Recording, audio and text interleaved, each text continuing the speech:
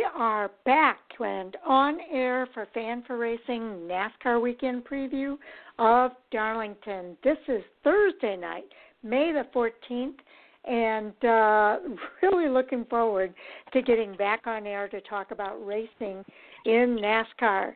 And I'll tell you what, we'll provide a lot of updates tonight, but we'll also preview the Cup Series race that's going to be at Darlington Raceway this weekend. On Sunday, May the 17th, it will start at 3:30 p.m. Eastern Time on Fox. Joining me for tonight's show is our co-host, Jay Husmann. Welcome to the show, Jay. All right. Well, make sure I'm on. That was the first step. It's been a while since we've done this, and the excitement level just adds to it because I get all nervous about what I'm doing. I'm just excited to see some racing back on track. Although fans can't be there, we will get to watch it on Fox. So one of those things, like the rest of everything else going on, we just got to roll with it. Exactly. It's almost like a second off season that we're coming off of, and we're back at starting racing again. I think everybody's happy about it. Kudos to NASCAR for doing the iRacing while we were during this COVID-19 break, and keeping fans engaged in racing throughout that time. But we're glad to be back to cars being on the track and the drivers in their cars and racing at Darlington this weekend.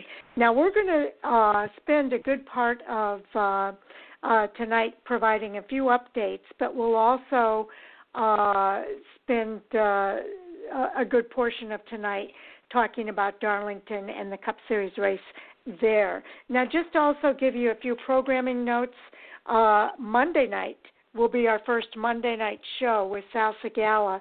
And when I called the guys to tell them we're gearing back up, I told both Sal and Jay, for a while, you're not going to know if we're doing review or preview or both. I think it's going to be a little bit of both, especially next week. Because Monday night, tonight we're previewing the Darlington race. It's just one race. Next Monday, we'll be doing a review and a preview because on Tuesday and Wednesday, there are two more Darlington races. On Tuesday, it's the Xfinity Series racing, and on Wednesday, it's going to be the Cup Series again, racing at Darlington. Then Thursday night, we'll review those two races, and then we'll get into the preview of the Coca-Cola 600 at Charlotte Motor Speedway on Sunday, May the 24th. Now, Monday is Memorial Day. We will not have a show that night. So in addition to doing the preview for that Charlotte race, the Coke 600, we'll also be previewing the other Charlotte races, which includes the Xfinity Series, the Truck Series, and a second Cup Series race at Charlotte, all on Monday, Tuesday, and Wednesday. And then we're back again on Thursday, the 28th, and then we will review all of those Charlotte races and then preview the Bristol race for both the Xfinity Series and the Cup Series. So without getting too complicated, that gives you the next couple of weeks anyway of what our schedule is going to look like, and it's going to be a little bit of reviewing and previewing. And although we'll see Sal this Monday night, he will not be here on the Memorial Day night, but we will look forward to having him back again. Let me look at the schedule here. That would be June the 1st, and that's when we'll do a review of the Bristol races. So with that, Jay, everything's just a little discombobulated right now. Yeah, again, I mean, we're going to do what we can. NASCAR is working so hard on this schedule. I know they released today or yesterday, June schedule, and, they're doing the best they can with tracks that are able to work with them. So we got to be flexible as well. I know we don't have the same news and notes we normally have. The schedule, like you said, we're going to be doing preview and review. Some of them reviewing or previewing multiple races. So just bear with us, and we got to take what we can get at this point. Okay. Also keep in mind we do have Also tonight, our NASCAR Hot Topic Sound Off returns. Andy is able to join us at 10 o'clock half hour, and we usually go overtime, and I'm sure we will do that again tonight with our NASCAR Hot Topic Sound Off. We've got a lot to discuss there. But we will go over some of the procedural changes that are going to be in effect while we go through this modified schedule. I think what they're trying to do, Jay, is they're trying to keep everybody kind of close to home without traveling across the country, especially considering that, they've got such a tight turnaround with so many races throughout the week as well. Well, they are. I think a lot of things are coming into factor. I know you and I talked a little bit earlier about the Iowa races and Chicagoland that got scrubbed. Yeah. I know talking to my family in Minnesota, things aren't clearing up as quickly up there. Again, their winter runs a little longer, so the flu season obviously runs a little longer. So I think that's some of the issue there. I know Sonoma out in California. California is one that isn't opening up as early as some of the other states. So, again, They got a monstrous task, and, they're doing what they can, keeping guys closer to home and doing the one-day race, come back home, prevents them from being out, hotels, things like that, and food areas. So, again, they got a lot to work with. I commend them for even what they're attempting to do. Whether this goes good or not, they are attempting to do something, so you got to commend them for that. Yes, absolutely. This is not an easy task, and I know a lot of race fans are understanding of the situation that NASCAR is dealing with, and I hope those that may not quite understand why it is the way it is, I hope they kind of give the benefit of the doubt in this case, because it's just one of those situations. Now, just to I gave you a little bit of the schedule there with regard to what's going to happen here in the next couple of weeks. There is an article at Fan4Racing.com as well that goes over the June races, the remainder of May, the 30th and the 31st at Bristol, and then beginning in June, they'll have 3 Atlanta races between the Trucks, Xfinity, and Cup. There's a Martinsville race with the Cup Series, and then we go to Miami for 2 Xfinity races, a Gander Trucks race and a Cup race, and then we'll close up June 21st with a Cup race at Talladega, but there's also an ARCA race and an Xfinity Series race at Talladega. Some of those races are going to be double headers. Again, go to Fan4Racing.com, and you can see the complete schedule there for the end of May and going up to the 21st. In addition to that, you mentioned Chicagoland Speedway and Iowa Speedway. Other postponements of events include Kansas Speedway. They were originally scheduled for the 30th and 31st.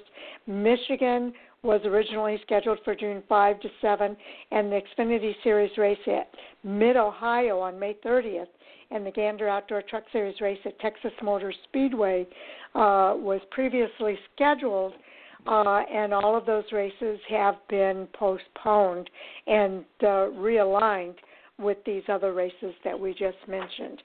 So something for people to be aware of as well. Well, and this is why you got to tune into the news stations and keep up to date. As you were running through that, I'd written down a little chart here that I was using. I missed one of the Xfinity races at the doubleheader at Miami Homestead, so I had to pencil that in. Yeah. So. Yeah, it was one of those, I knew it in my head, but when I wrote it down, apparently missed that. I knew that they were planning on that. So, again, it's kind of a fluid situation. And, again, I can't even imagine the hoops that NASCAR is trying to jump through right now. No kidding. By the way, that doubleheader is between 2 days. They race on the 13th and then again on the 14th, but they will be racing on the same day as the Truck Series race on the 13th. So that's a doubleheader. Also on the 20th of June, you've got ARCA. They're coming back at Talladega. That will be their first race back. on June the 20th, and that will be a doubleheader with the Xfinity Series on that date as well. And then, of course, the Cup Series race the following day on the 21st. So, yeah, very exciting stuff happening here. Midweek racing and all kinds of things going on. Now, I also want to mention ARCARacing.com.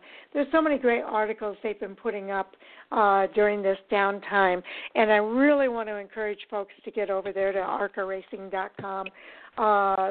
They will keep you up to date with everything that is going on. They've got all the standings up there for the ARCA Menards Series, the East and the West, as well as the Sioux Chief Showdown standings. But they've got a lot of really great profiles that they've done. Quick quizzes with Taylor Gray, crew chief profile with Marty Lindley. Menards powers a new era for ARCA, the ARCA Racing Series. So that's all there as well. They've got a quick quiz with Haley Deegan, a little bit of This Week in ARCA history, talking about Tom Hessert III, a quick quiz with Chad Moffitt. There's just so many great articles that are up there. And if you want to get caught up with what's happening in the ARCA Menards Series and the drivers that are involved in those series, definitely check out that website. As always, they do a phenomenal job of keeping everything up to date and putting up, like you said, some great articles to peruse at your leisure. Got a little bit of time again before they run again. That's another one I know that NASCAR is working very hard and diligently on. Theirs is a little bit tougher with the way their schedule was, but I have full faith that NASCAR is going to do the best they can to provide. Again, the goal here is a full season for everybody. I know some sports were having to cut their season short. NASCAR is doing everything they can to get the full amount in. May not be at the same venues, but everybody's in the same boat. You know, it's the same for all racers. They all got to go to the same track. So I think it's going to work out good. And I see it as an opportunity. You talked about the midweek races.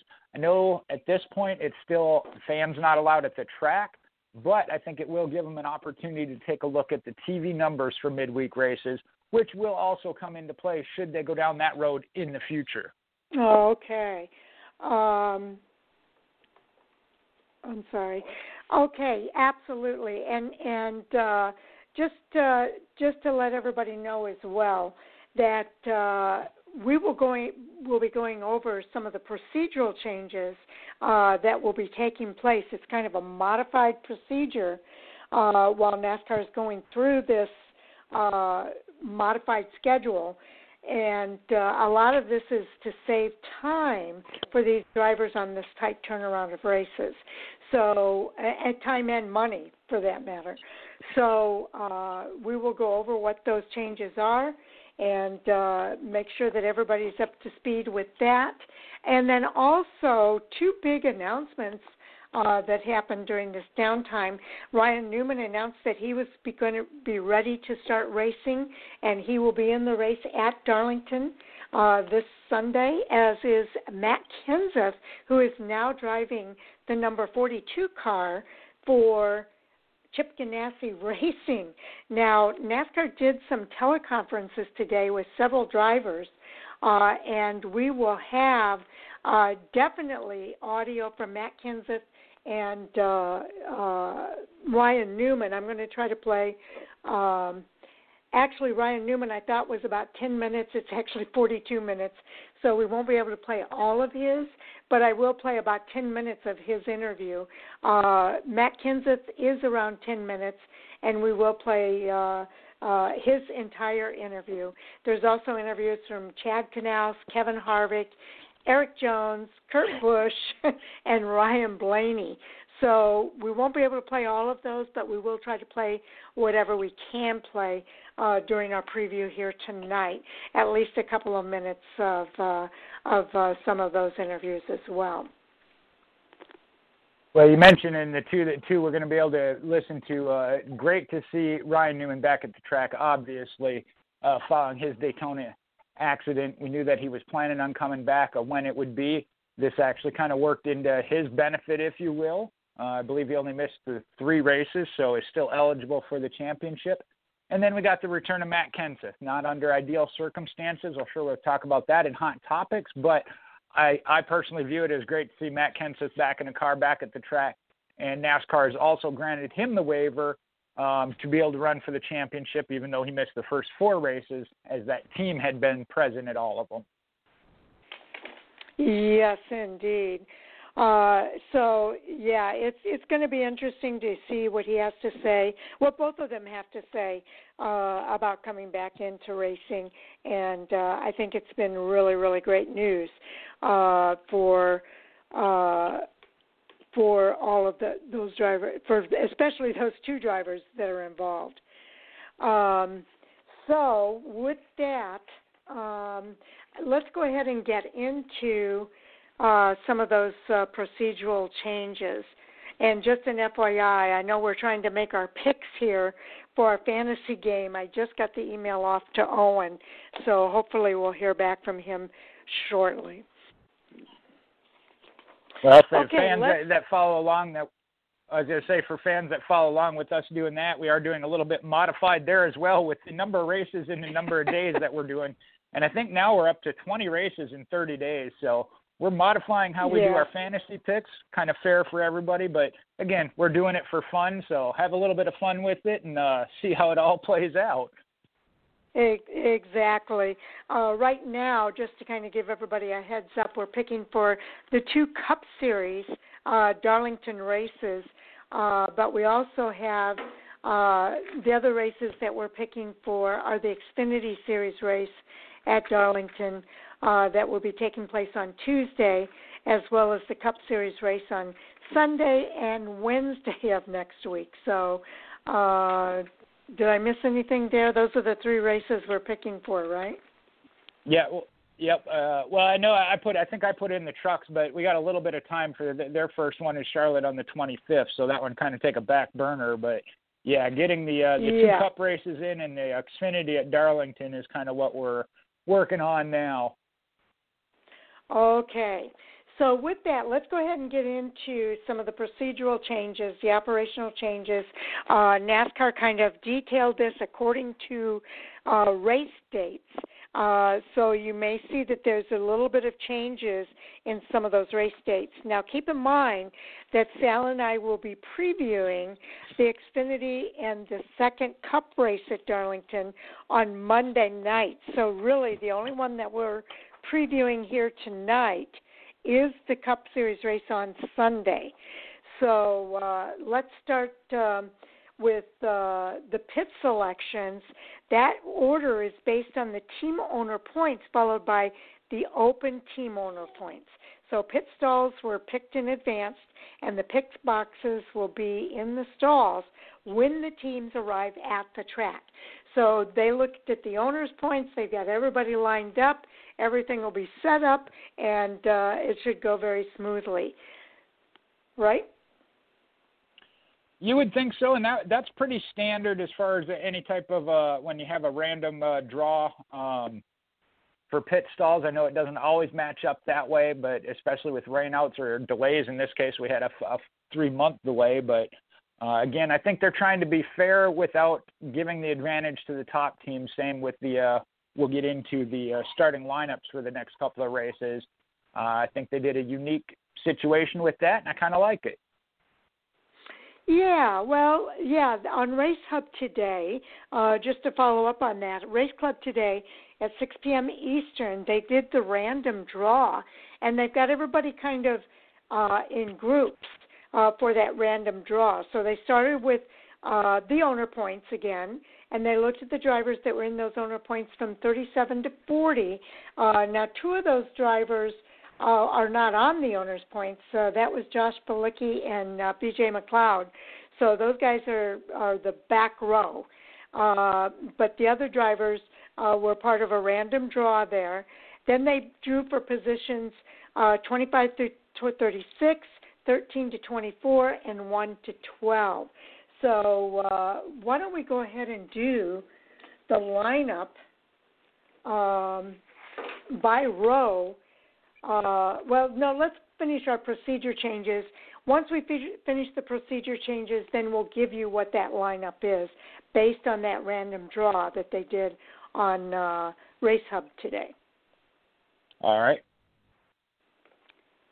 Going into, we talked about that of how they did it. It was in groups of 12.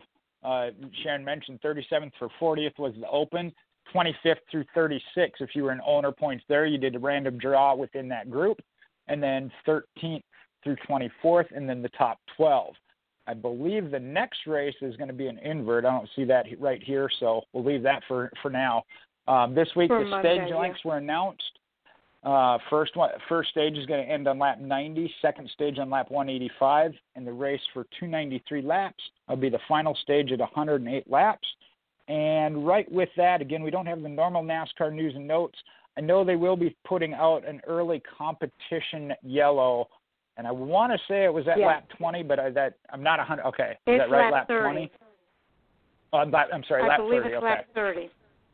Lap 30 for this particular race. The other races have not yet been announced, but you're right. There will be a competition caution, and drivers will come in. And they're doing that because they're not getting a practice session, Jay. So this gives them a chance to see what's happening with their car and give their team a chance to make any adjustments based on what drivers are experiencing during those first 30 laps.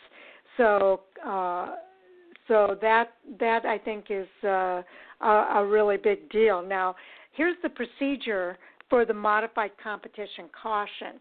The field is going to be frozen at the time that the caution flag comes out. The field will then be assembled behind the pace car, and the running order lead lap and lap down cars will be established and the free pass sent. Now, there is no wave around rule in effect for this race on Sunday. Pit road will then be open to the top 20 cars. Those cars must beat the pace car off pit road in order to retain their frozen position. And then pit road will be open to the next 20 cars.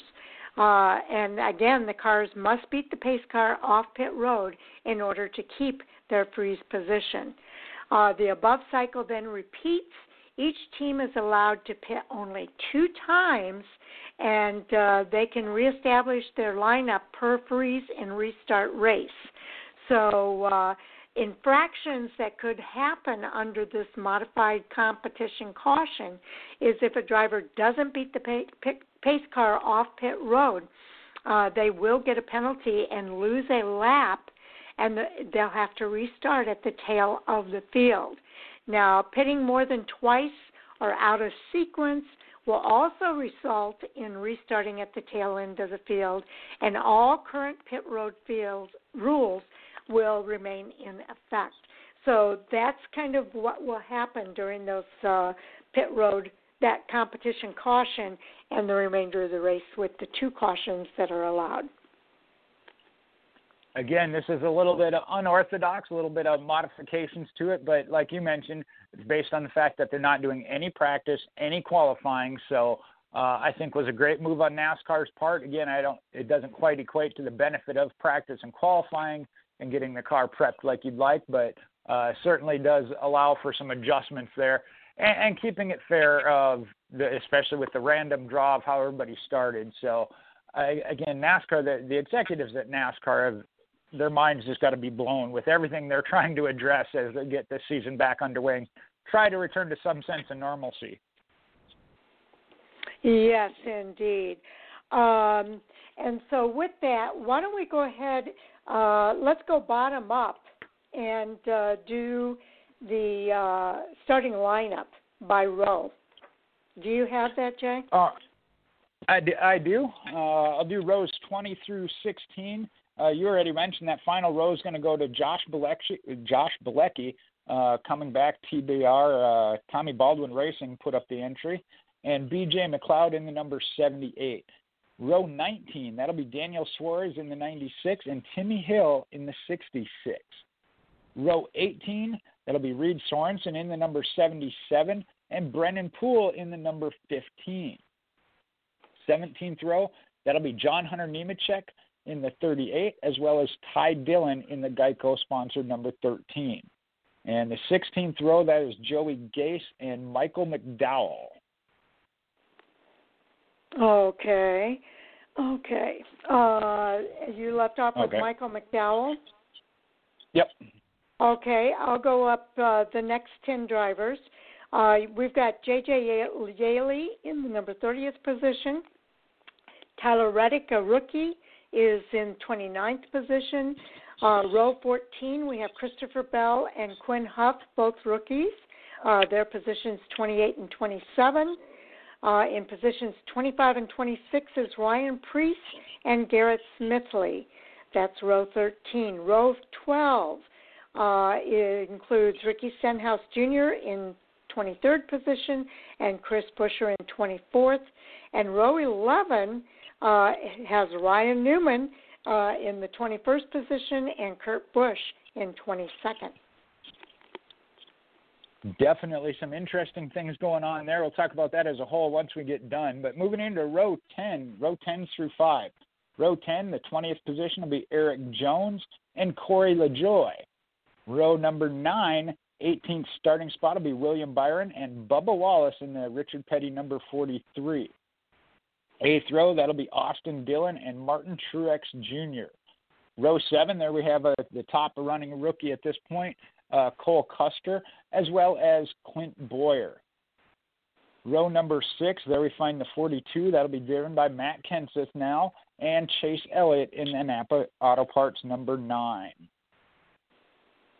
Okay, now the top 10, beginning with row number 5, we have Denny Hamlin in 10th place and Joey Logano in 9th.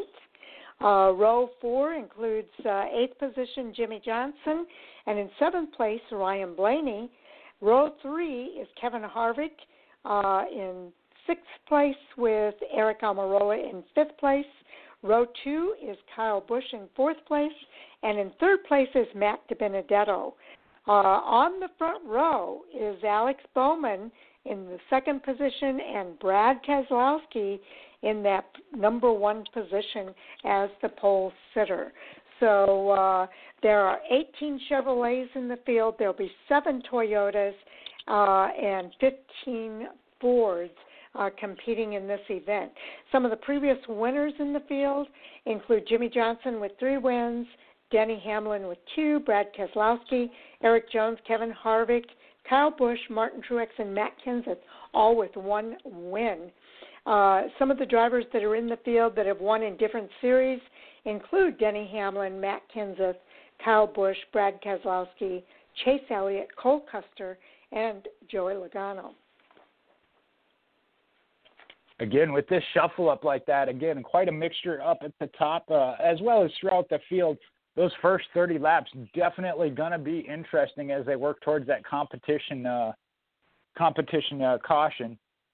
It'll be interesting to see. Again, there's going to be no practice and no qualifying, so teams are going to have to run what they brung, as they say. So you either got it or you don't. You got a 30-lap gap before you get your first adjustment. So I think it's going to be quite interesting. Like I said, the more I looked at this and thought about the way it was going to go, and after watching the draw for the lineup today, and I know the next race they're going to do the invert, I think it could add some real excitement and twist to NASCAR that they maybe look at in the future again.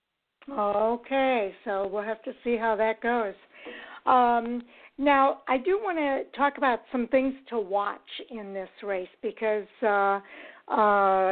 this is a big race at Darlington.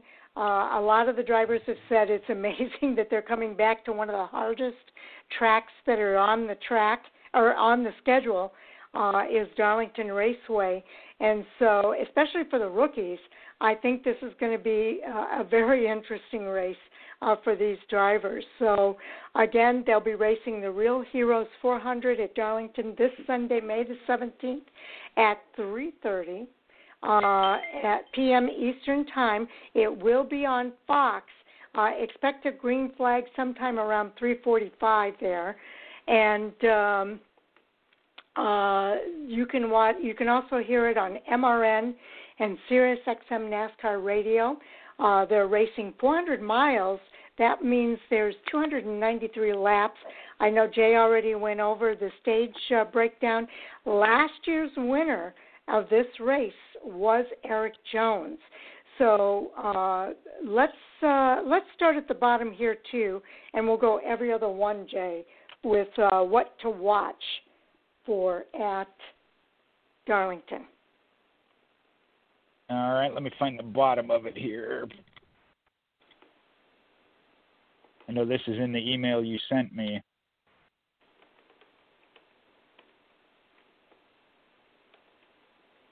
All right.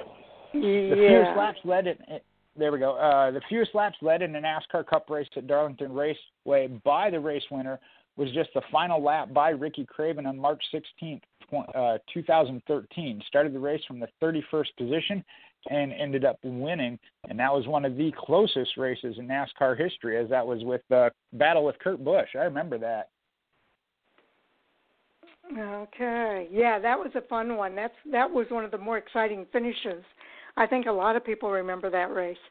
Okay, now the most laps led in a NASCAR Cup Series race at Darlington Raceway is at least one. Let's see. I skipped here, so give me a chance to go back. At Darlington Race by a race winner was 351 laps of the scheduled 400 laps. That was 87% of the laps, and that was accomplished by Johnny Mance on September 4th of 1950, Jay. That's pretty cool. He started the race from the 43rd position, the most laps led in a NASCAR Cup Series race at Darlington by a driver that did not win the race, and that was 284 laps of the scheduled 367 laps, 77% by Kyle Larson on September 2nd of 2018. And keep in mind there, Matt Kenseth's going to be in that car, so it might be a sleeper pick, as I know we got some more picks coming in. In total, we've got 163 different drivers in the NASCAR Cup Series that have led at least one lap at Darlington Raceway. NASCAR Hall of Famer Dale Earnhardt leads the series in laps led at the track with 2,648 in 44 series starts. Now, Kyle Busch leads all active drivers with 716 laps in 15 starts. And Kyle Busch, obviously, another favorite going into this weekend. Without a doubt. Okay, now the first starting position is the most proficient starting position in the field. That position has produced more winners, a total of 20, than any other starting position at Darlington. So getting that pole position is a really big deal. Now, the outside front row, second place, has produced the second most wins. That's 17. So right now we have Brad Keselowski and Alex Bowman on the front row this weekend. The deepest in the field that a race winner has started is 43rd, and again, that was done by Johnny Mance back in 1950. That was the inaugural NASCAR Cup Series event held at the historic raceway of Darlington, the Lady in Black. And that tells you just the wide range that track has, the history of that track. I know they've been on a one race a year for the past couple of years. The way things played out, they get a couple of races this year. I like it for that facility because it's definitely one of the historic tracks on the NASCAR circuit. Yes, indeed. Going back to a little bit of history there, a total of 11 different drivers have won from the pole at Darlington, led by David Pearson, who has 4 wins from the pole. In 1971, 72, and then in 1976, swept both. Kevin Harvick is the only active driver to have won from the pole, and he did it in 2014. Okay. Now, the youngest Darlington Cup Series pole winner is somebody I think people are familiar with, William Byron. He did that last September 1st, just last year, at 21 years, 9 months, and 3 days. Now, the oldest pole winner is David Pearson, who did it on September 6th of 1982. He was 47 years, 8 months, and 15 days. So that's a pretty cool stat as well. It is, and we'll see some of those younger ones, records like that being broke more and more with the crop of rookies we have this year and in the coming years. So keep an eye on that. Going into the different 51 different drivers have won the Busch Pole at Darlington in the Cup Series. Again, NASCAR Hall of Famer David Pearson leads that as well in the series with 12, tied with another Hall of Famer, Cale Yarborough, who has 12 at Daytona for the second most poles all time at a single track in the NASCAR Cup Series. Pearson also holds the series record for most poles at a single track with 14, coming at Charlotte. Kurt Busch in 2001 and 13, and Kevin Harvick in 2014 and 17 lead all active drivers in poles at Darlington, and they each have a pair. Okay, now 6 drivers have posted their first career Cup Series win at Darlington Raceway. That includes a name we've heard already, Johnny Mance, who did it in 1950. Nelson Stacy did it in 1961. Larry Frank in 1962. Terry Labonte in 1980. Blake Speed did it in 1988. Regan Smith in 2011. So, again, I like hearing some of these stats. It gives some of the history of that track. It is such a historic track, Jay. It is, without a doubt, again, one of the longest tenured on the NASCAR circuit. And when we look at the winners, again, we got the youngest Cup Series Darlington winner came last year, Eric Jones, on September 1st, 2019. He was 22 years, 11 months, and 2 days. And the oldest Series Darlington winner is Harry Gant, September 1st, 1991. He was 51 years, 7 months, and 22 days.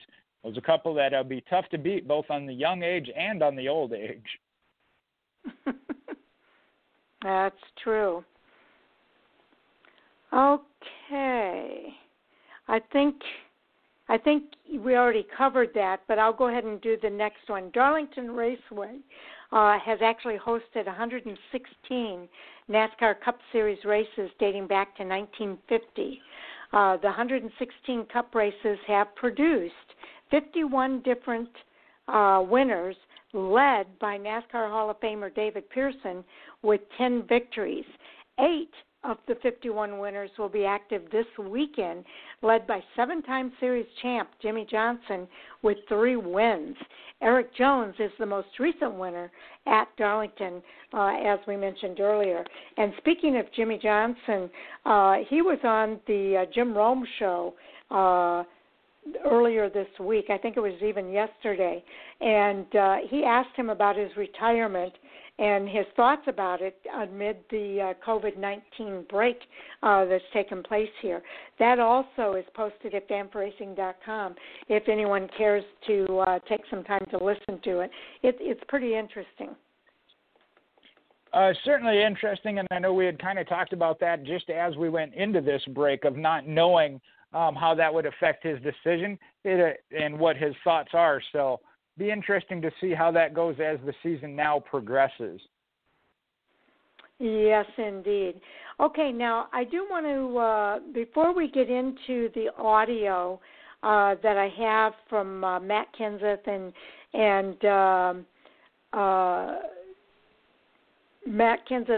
Ryan Newman, there's a couple other things that I think I want to make sure we mention here, and that is Kevin Harvick right now is leading the point standings. He's just 1 point ahead of Joey Logano in second place, and the Hendrick Motorsports trio of Chase Elliott, who's in third, Alex Bowman is in fourth, and Jimmy Johnson is fifth. They round out the top 5 in points. Now, Harvick has finished inside the top 10 in all 4 starts so far this season, and he's the only driver to have done so in the 2020 season. Stewart-Haas Racing also has 3 of their drivers in the top 15 currently, and Team Penske has all 3 of their drivers sitting in the top 10. So that's something I think that fans should know going into this race at Darlington this weekend. It's interesting, especially with the mix-up amongst the for qualifying in the starting position. We'll see what kind of momentum these teams carry over, the ones that were on hot streaks and running well. And it might have been time for some of those teams to play catch-up. We talked about the Joe Gibbs Racing Toyota not quite having the stellar year that they started off with last year. So maybe they're able to make a jump back up and get back into the mix of things. Okay, and just a reminder for everybody, too, Team Penske's Joey Logano won two of the first 4 races this year. He won at Las Vegas Motor Speedway and Phoenix Raceway, and Joe Gibbs Racing's Denny Hamlin dominated the Daytona 500, with Hendrick Motorsports' Alex Bowman winning the 3rd race of the year at Auto Club Speedway. All 3 of those drivers are now locked into the playoffs for the 2020 season.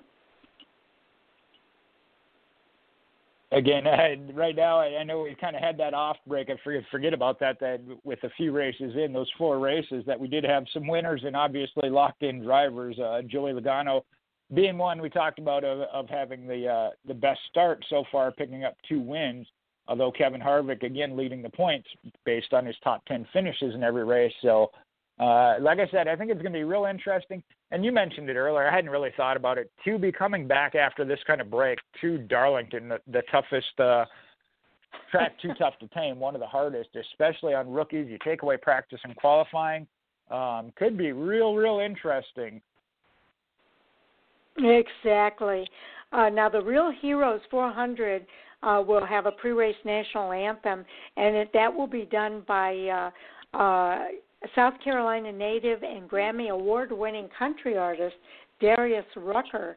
A lot of people remember him from Hootie and the Blowfish. So that'll be fun to have him at the track this weekend with the national anthem. And I think that's going to be, I don't know if he'll be at the track or if he'll do that offline, like online, like we've seen some of the national anthems for the e-racing. So that's going to be interesting. But I think one of the things that fans should be aware of too is that there's going to be the Real Heroes 400 is a partnership to honor frontline healthcare workers in partnership with the Real Heroes Project, an initiative by 14 sports leagues to recognize and honor medical professionals in the fight against the COVID-19. So that's where the name Real Heroes 400 comes from. And in association with Fox and the race teams, each driver's name above their window will be replaced with the name of an individual healthcare worker who's currently battling the pandemic as a thank you for their dedication. Now, the healthcare workers will also appear in an on-air mosaic in order to simultaneously give the command for the drivers to start their engines. So I think that's pretty cool as well. I'm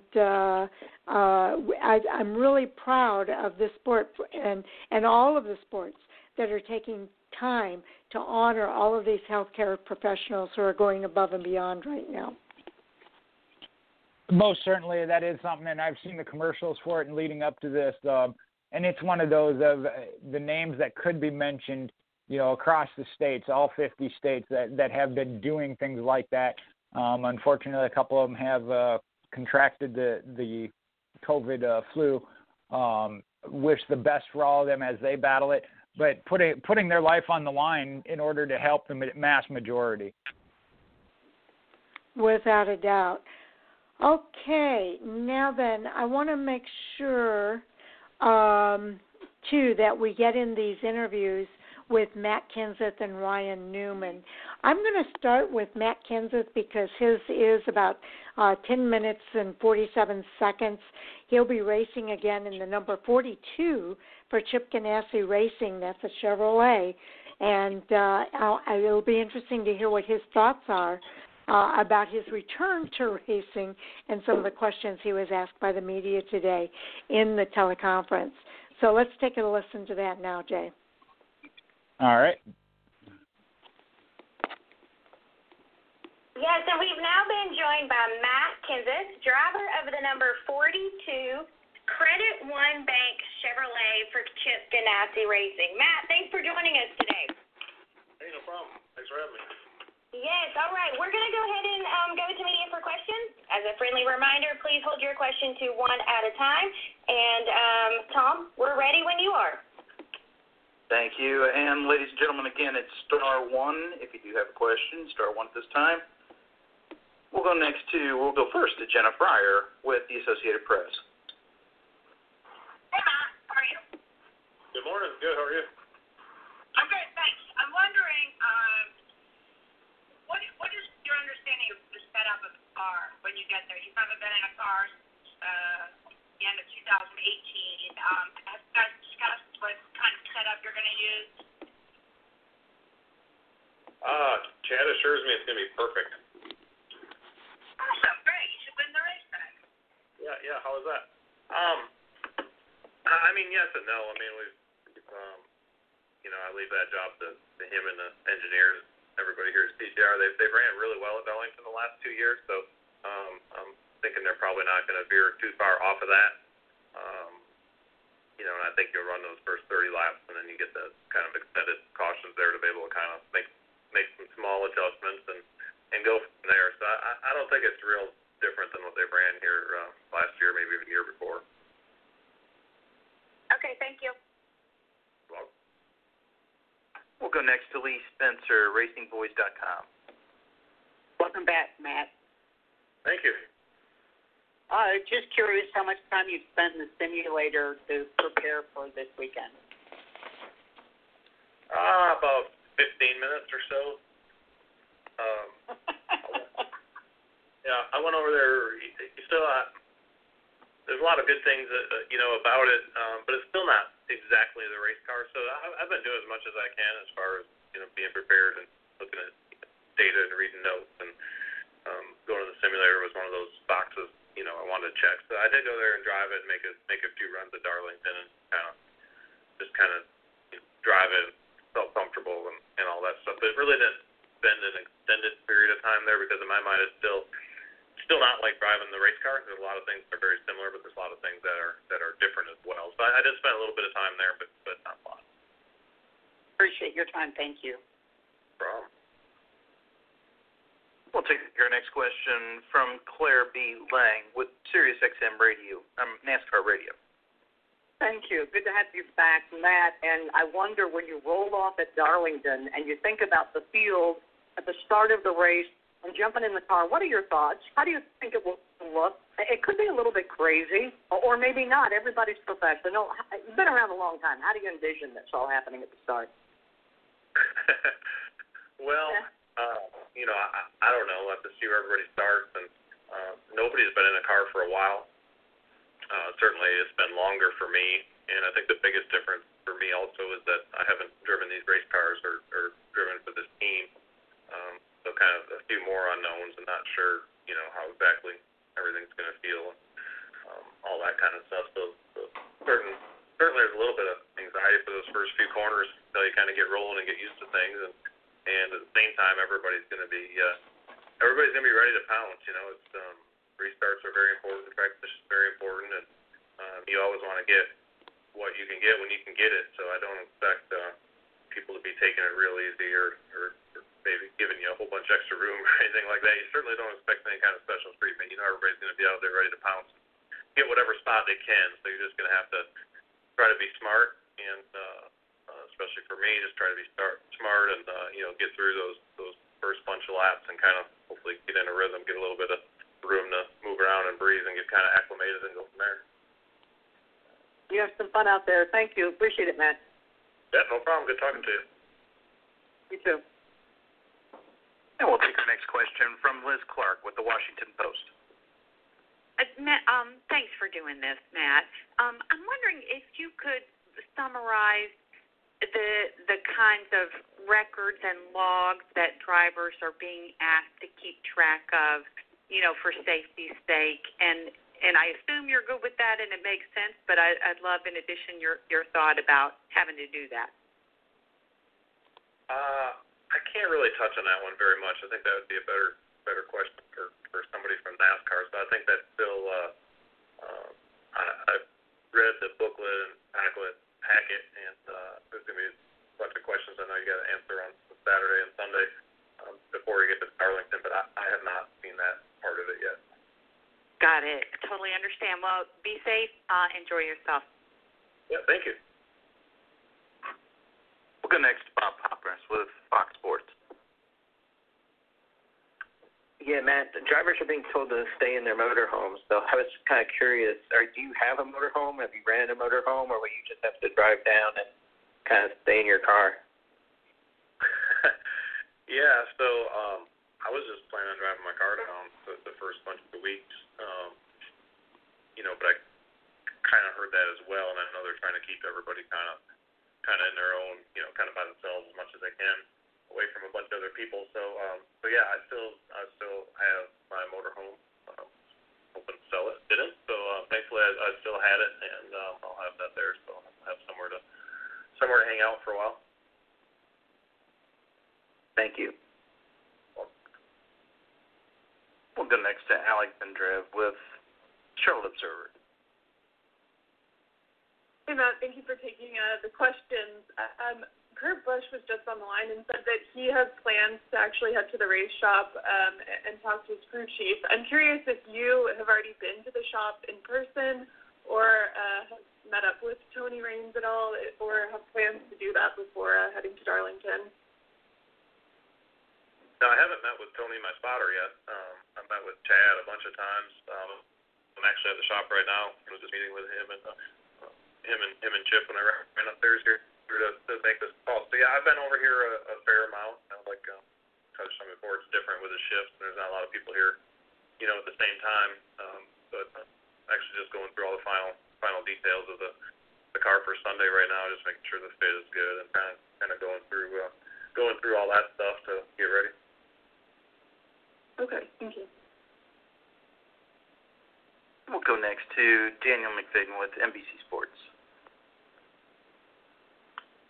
Yeah, Matt, you started racing at Darlington in 1997. I was wondering, at what point in your career did you feel comfortable with Darlington and all the challenges it presented to you as a driver?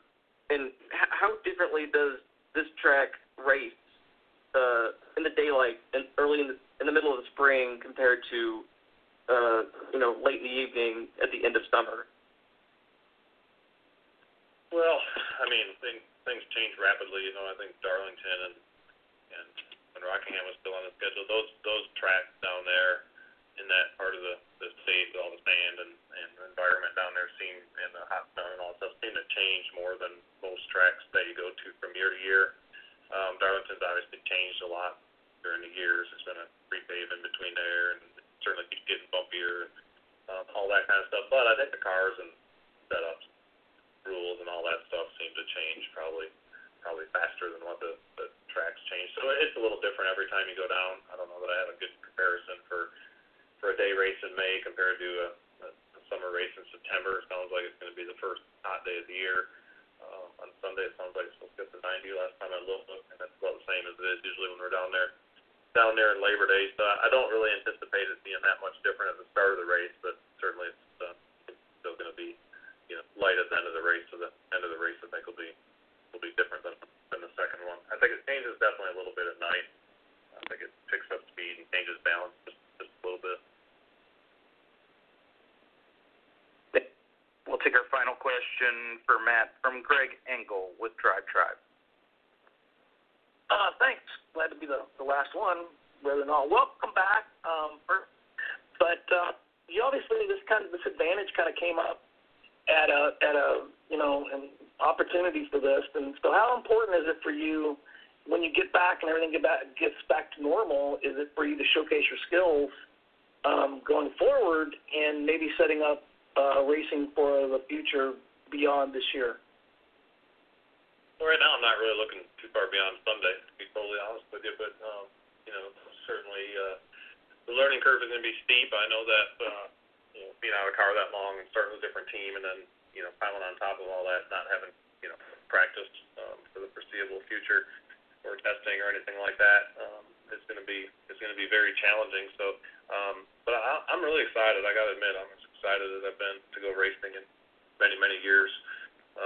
So I'm really looking forward to getting to the track. I really like this group of guys. The cars look nice. The Camaros look like they're really fast.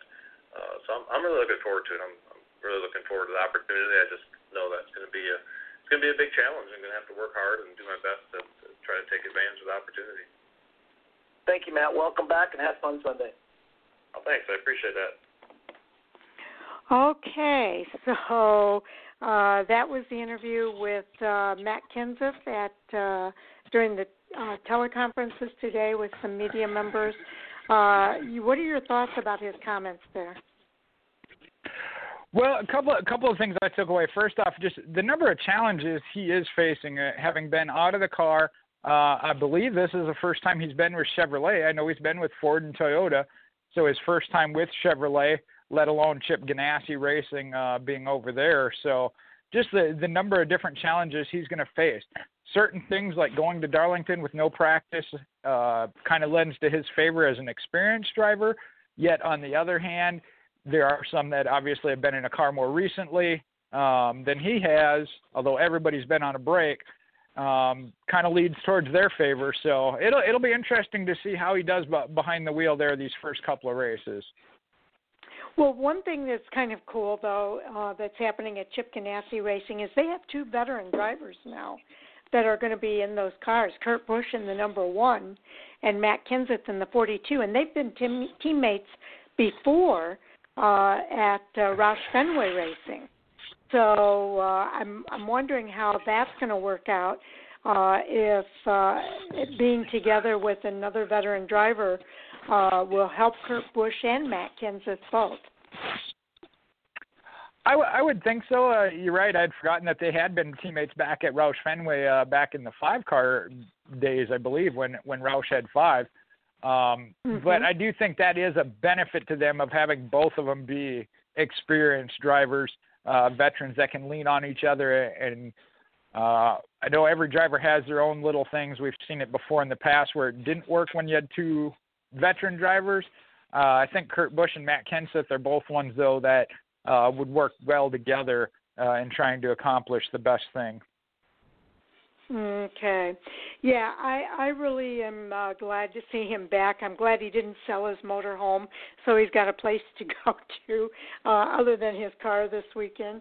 And I'm really glad to see him back at the track. I think it's going to be great to see him racing. He's done well at Darlington before.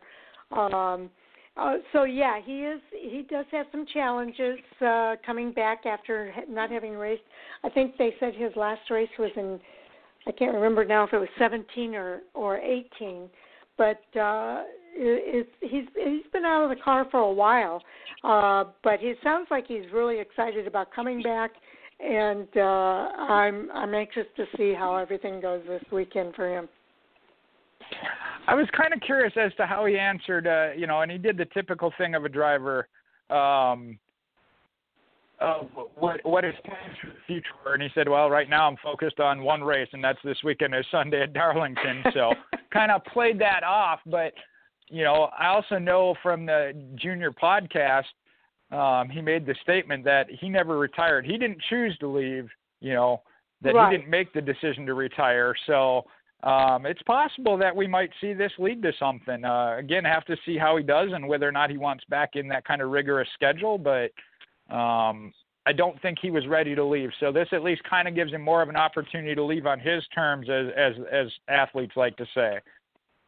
Yeah, it's interesting that you bring that up because as I was listening to the interview, I was thinking, man, I should have called in because I'm surprised nobody asked him how this all came about. Did he call Chip Ganassi or did Chip Ganassi call him? I would kind of like to know that. And I've got a feeling it was Matt Kenseth who called, and I don't know that for a fact. But I would have liked to have asked that question to find out. But I'm really glad that he's back. I think he's a great driver, and I think he does have more racing success to have on the track, and I'm glad to see him get an opportunity to do that. You know, that's kind of weird. Like you said, I never saw anything official about it, or him, obviously not in this segment, got asked. But I thought it was Ganassi that went to him as just the best available driver, being the position they were in and the sponsors that they needed to lock down. That's just kind of the feeling I got, that Ganassi went to him as a top driver, a solid driver, and one that he could bring to the sponsors, as that was part of the issue. Yes. So anyway, I thought it was a good interview. I wish somebody would have asked that question, and maybe they already know it and I just don't. But I thought the interview was good, and again, really excited to have him back at the track. Now, next up, we do have Ryan Newman. Yeah, sure.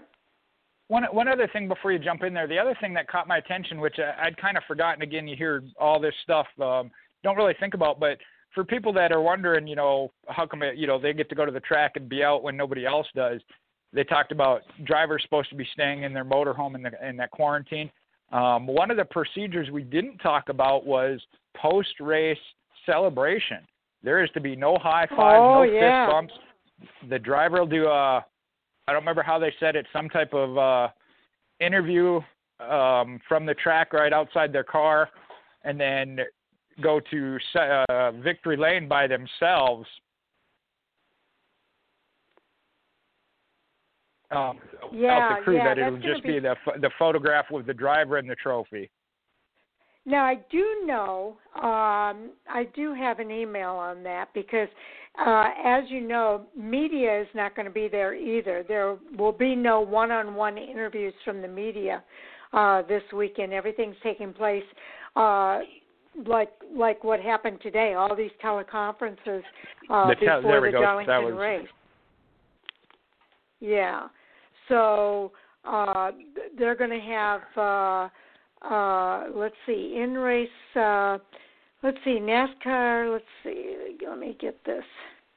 Okay, NASCAR will host a series of video conferences and or teleconferences in advance of each race event. Driver availability schedule will be released in advance, and then all those details will be made available to the media. Now then, for those, access to drivers weren't available post-race on Sunday.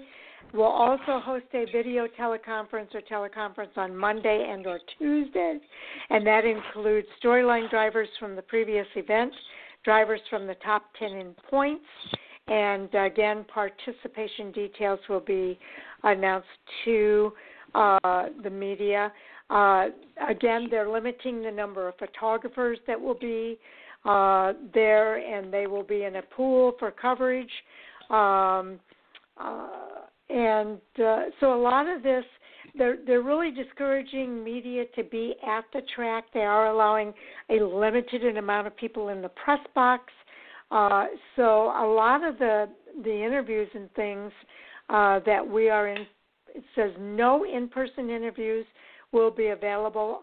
All non-broadcast partner media interviews will be done via the post-race teleconferences, via Zoom, with pertinent information and details available for the NASCAR media. So they're really strongly encouraging all media outlets to cover the events from a remote location. And even if they do come to the track, it'll be they will get a staging location that will be outside of the track. So, again, all individuals will have their temperature checked, all crew members, all drivers, before they'll be allowed to be on the track. So all of that is done in conjunction with NASCAR's communications with the CDC and local and state and federal guidelines. So they're trying to do everything they can to make sure that everybody is protected and safe in this environment. And until a lot of this will probably be in place until there's some kind of a vaccine that becomes available in a mass distribution. So very interesting. But all of the winner, let me see, in-race, post-race stat reports. I'm trying to see what they said about the winner. The top 3 drivers in race-winning crew chief will be available. Again, it's through a video teleconference. And all of those things will be given directly to media members. So that's the only thing that's going to happen. And I know post-race. Go ahead. I know Fox is doing it where the broadcasters, they're going to broadcast from the Fox studio, that even the television broadcast won't be originating from the track as well. Yes, so it's going to have a very different look and feel when we're watching this on NASCAR. Now, here's a couple of other things. NASCAR is offering, like if you have NASCAR Mobile, you can get the scanners and some of the driver stats and information available for free during this, no fans at the racetrack. They're offering that information free for fans. So you can go to NASCAR.com and get more information on that as well. All right, I might have to check that out. Yeah, that's really cool. Okay, now I want to make sure we also get a chance to listen to the interview with Ryan Newman. I listened to it earlier, and there's about 2 minutes of just banter before the interview actually started. So I did get it keyed up. Again, this interview is actually 42 minutes and 12 seconds. We're not going to be able to listen to the whole thing. But I do want to listen to a significant amount of it, somewhere between 5 and 10 minutes. I'll find a good stopping spot.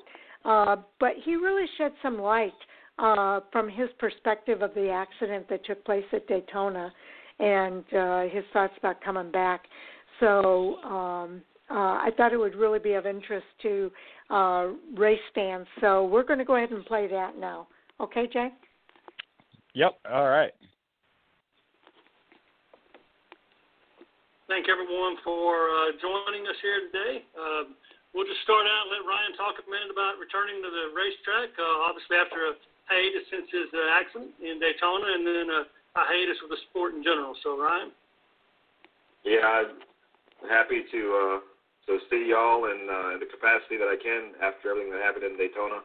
I feel very blessed and fortunate, as I think you've read or heard me say several times, to be able to talk to you guys and get the opportunity to return to my race car seat, not just any seat, but my race car seat, and Darlington, of all places, being my favorite racetrack. So look forward to getting down there on Sunday and having the expedited weekend, I guess you'd say, and the opportunity to get sports back rolling again when it comes to NASCAR.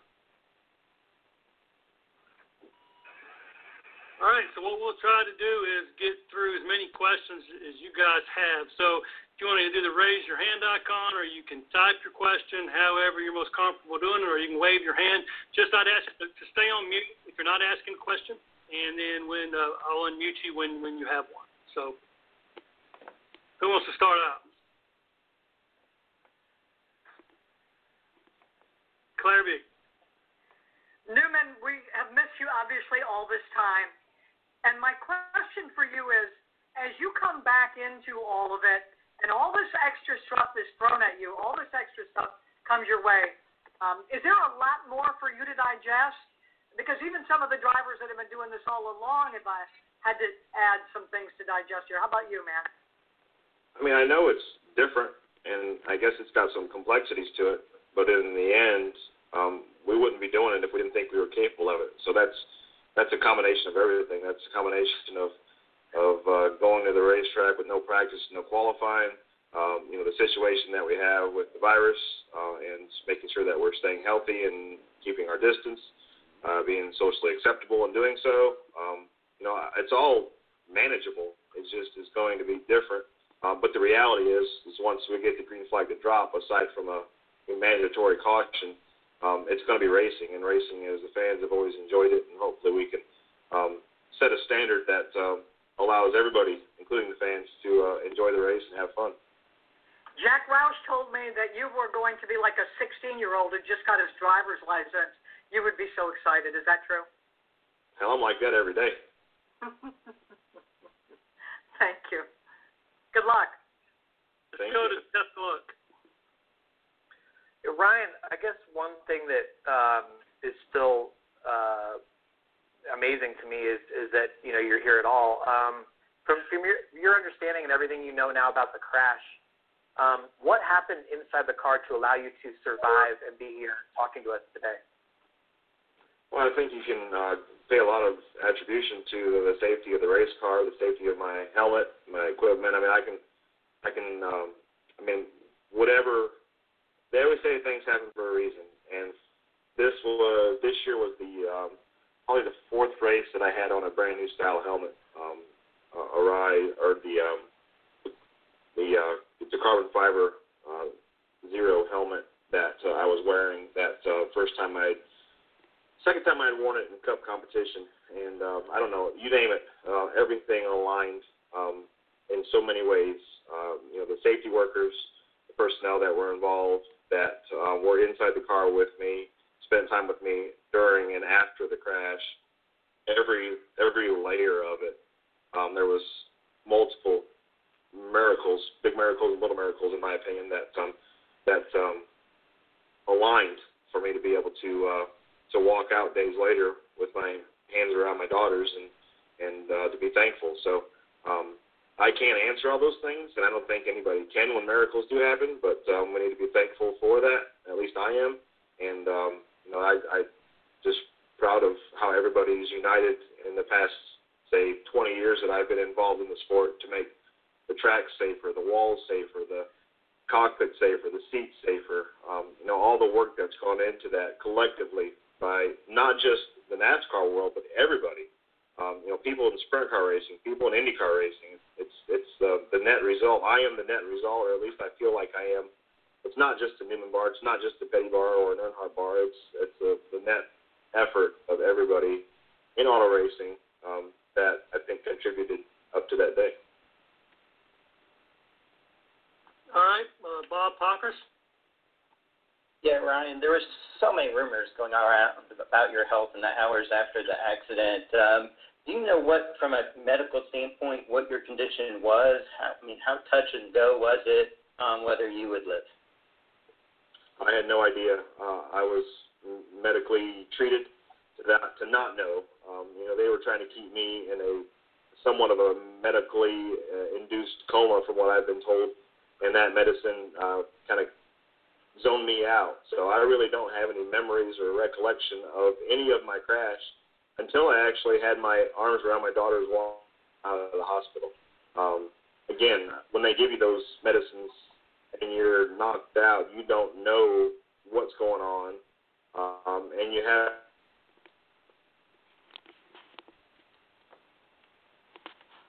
I was able to walk out in the condition that I was, and as I watched in the next call it 24 hours, as I watched the crash and had to make myself believe what I had went through, and I really looked to my dad to say, hey, did this really happen? Like, it was kind of like, there's no deja vu when there's no deja. I mean, it's like, it was just kind of like, all right, I believe you. It's crazy. I'm happy I'm here. So did you ask, and did they do any other medical procedures besides putting you in a medically induced coma? No, I had nothing that was wrong with me. I've got, I guess they put a PICC line in my shoulder, which I'm not really sure exactly what all that was for. And medically, I was just treated so that I could be calm, so that they would kind of numb my brain, so to speak, so that I could just sit there and rest. And I wouldn't call it a vegetative state, but I wasn't a fruit either. I was meant to be relaxed. All right, we'll go to Dustin Long and Tucker White. Okay, I'm going to go ahead and end it there. and get your thoughts, because I think that was new information for a lot of people that Ryan Newman provided there. Yeah, I had heard parts of that. Parts of it were still new, the medically induced coma, if you will, as he referred to it. I knew that he didn't have much as far as memory up until being able to put his arms around his daughters. That I had heard before. But as far as why with the medically induced coma and the effects of that of why he couldn't remember, it was new to me. So I just thank the good Lord. I mean, it is unbelievable. I can only imagine being in his position, having to, like he said, go back and watch that race and be like, wait, that's me. Yeah. I mean, I can't imagine it to a certain degree, because I had an injury that I don't remember, and I fell and broke my back, and I remember just a few words that I said before it happened. And the next thing I knew, I was in an ambulance. And then I was out again. And so I can relate to it from that perspective, because there are things that you just don't remember. And the doctor said it may or may not come back to me. And the same thing for him. They purposely try to keep him in a calm mode for his body to recover. I mean, his body went through tremendous trauma, and to put him in a medically induced coma, it makes sense to me, to keep his body calm so that it could heal more quickly, and it certainly did. I think we were all surprised when he was able to walk out of the hospital with his girls in hand. And I'm really glad to see him back at the racetrack.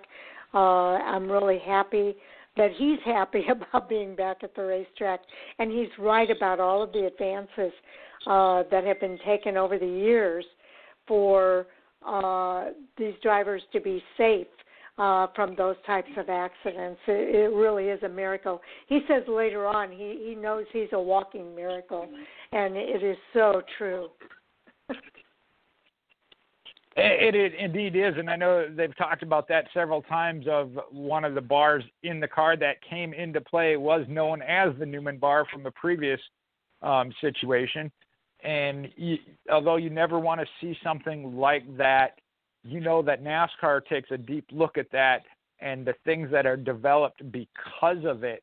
Whether it be the safer barriers, different roll bars, that it's going to be that much better into the future, because it's one of those things, all the projections you want, you always seen it time and time again with different walls or spots where cars end up hitting, that they're just like, there's no way they expected a car to get in that position, but it can happen. So that's the one good thing I guess you got to take away from it, is that these things work. They obviously had that before.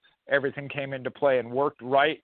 And that from that, they can develop new things of things that now they might be able to see, be like, hey, this could happen or that could happen, and this is what we can do to try and prevent it or minimize any damage from it. Absolutely. Now, I want to also point out that, NASCAR is kind of on a national stage this weekend, because it's one of the first sports to be back in action. Although there are no fans in the stands, they are athletes that are out there on the track and participating in their sport. And not many sports are doing that right now. So a lot of people are kind of watching to see what happens with NASCAR this weekend and all of the procedures that they have in place, the taking of their temperature, and everything that they put into place to kind of social distance everybody throughout the sports weekend. During that sports day, really. And I'm curious to know your thoughts about that. And then I do want to, we're going to have a few minutes here, go over, we have our race picks for the Cup Series anyway, for the Darlington races that are coming up this Sunday, as well as the one that will be taking place next Wednesday. So, Jay? Well, all right. I know that you and I kind of talked about this, the situation, and I know for every person, the COVID-19 virus is going to affect them differently.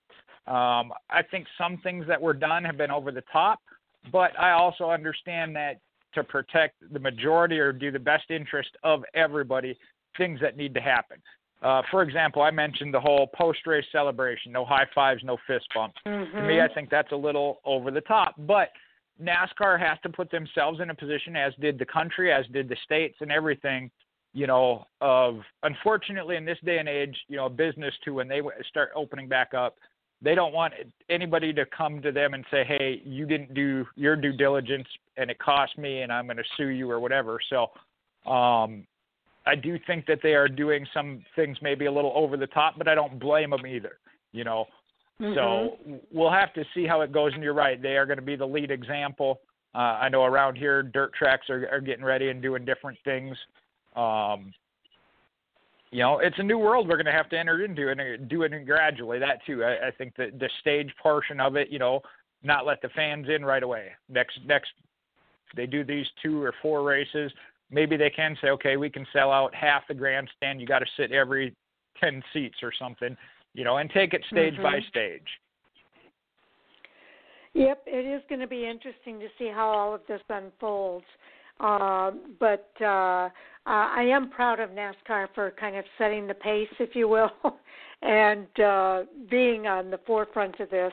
I hope it does go well, and I know we'll probably talk about this in Hot Topics as well, so I don't want to go too far into it. But I do have a sincere hope that this all goes well and according to plan and that everyone is safe. Obviously, and again, NASCAR is always about safety first. And, I got questions as far as, obviously a sport like this, a good part of the revenue comes from the fans, which aren't there, of who's footing the bill. That's got to be, some of that's got to be on their own. So they're willing to do that, at least to get, again, trying to be fair to the drivers' teams, the season, to save the season. So I think that they're doing that, as well as safety is always, in racing, safety is always paramount and at the forefront of everybody's mind. No matter what decision you make, whether it's to throw a caution flag, a red flag, or anything, safety is always the number one concern. Yes, it is. Yes, it is. And I think NASCAR's shown that they're putting that up front and center as they put together some of the procedures that they have in place. And again, as race fans, we have to kind of give benefit of the doubt here, I think, and not be too critical. It's always good to see things. It's easy to see things in 2020, in hindsight. NASCAR will obviously learn things from this weekend that they can implement in future races. So sometimes you can't foresee everything, but I think that they've done a good job, from what I can tell, of trying to put in place some really good procedures to keep everyone safe this weekend. Now, I do want to get into our Darlington picks before we get into Hot Topics. I guess what I'll do here, I'll do Andy, Owen, and Sam's picks if you want to do the next 3. Does that work for you? Okay, you're going to do Andy, Sam, and Owens, okay? Yeah. So Andy had the last pick because he had the race winner from the previous race, and he took Bowman in race 1. That's the race that's taking place this Sunday. And for Wednesday's race, he took Martin Truex Jr. Owen took Kurt Busch for Sunday's race and Eric Almirola for Wednesday's race. Sam took Denny Hamlin for Sunday's race, and he has Ryan Blaney for the race on Wednesday. All right, and keep going backwards then, as again, what we did, give you a real quick recap. The last race that we did have was Phoenix. Worst finish got to pick first. We're going to do it 2 races at a time, being that we're going to have some short turnaround, so you're getting to pick both your picks right off the get-go. And give me a minute. I'm trying to read out of this notebook where I had this all, and I had to do some scratching out and scribbling and scratching out and re-scribbling. Oh, so, you want me to just go ahead and say it? Because I've got them all right here. I think it's me then James. Okay, and then Sharon. Right. All right. So myself, I went with Brad Keselowski for the first race here on Sunday, and Eric Jones. And truthfully, I'll tell you this up front, that was before I had actually even seen the lineup with Brad on the pole. I went with the experience, and then Jones, being last year's winner, and with 3 starts, does have a good record there. James I almost went with Keselowski. So yeah, I hadn't looked at the lineup yet, which again doesn't mean anything because it is a random draw. However, starting up front, your odds are better. So James went with a couple of good ones, Kyle Busch and Chase Elliott. Again, 2 obviously weekly contenders. And then Sharon, you were the only one. You took one driver for both races, and obviously it's a solid one when Kevin Harvick. Yeah, I took Kevin Harvick for both Sunday as well as for Wednesday's race. One of the questions I had, though, when you asked me if I wanted to pick 2 different drivers, I said, well, can I make a change as long as it's before the green flag? And I know the other caveat to that is it can't be a driver that's already been picked. But I think Harvick's a pretty solid pick for both of those races. Well, and that's because it'll be interesting to see. I think there's a couple of sleepers. We mentioned Matt Kenseth, see how he does in this first race back. Because, again, experience at Darlington. Then we're going to look at that finish in that second Darlington race on Wednesday. They're going to invert, I believe it's the top 20, if I'm not mistaken, for the start of the second race. So we might have a couple of changes. I probably shouldn't have wrote these second ones all down in my book yet. I might be scratching some more of them out. It's possible. You never know. Okay, but I think we came up with a good plan for making these picks, especially with the quick turnaround.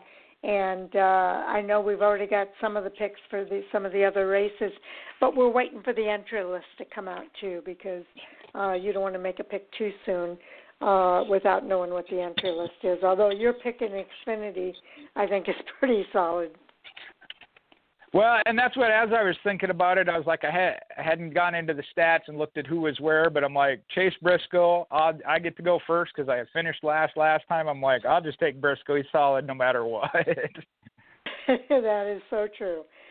Okay, well, Jay, I've really enjoyed doing the preview show with you tonight, a little bit off of our normal format for doing a preview show, but I think we did pretty well. Yeah, a couple of spots in the email where I think you were expecting me to follow up with the line above it, and I didn't catch on to. Like we said, the new norm. That's okay. If that's how we got to go about it, I think you're right. I think we did okay.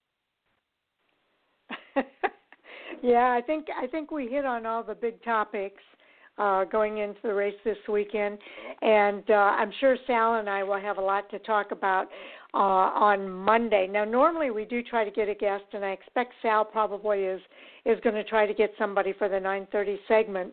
It's going to be tough to get guests right now, I think, for some of these shows, especially with the fact that we're doing not just the review, but we're doing a preview too. And Sal and I will have 2 races to preview on Monday night as well. So don't be too disappointed if we don't have a lot of guests over these next few weeks.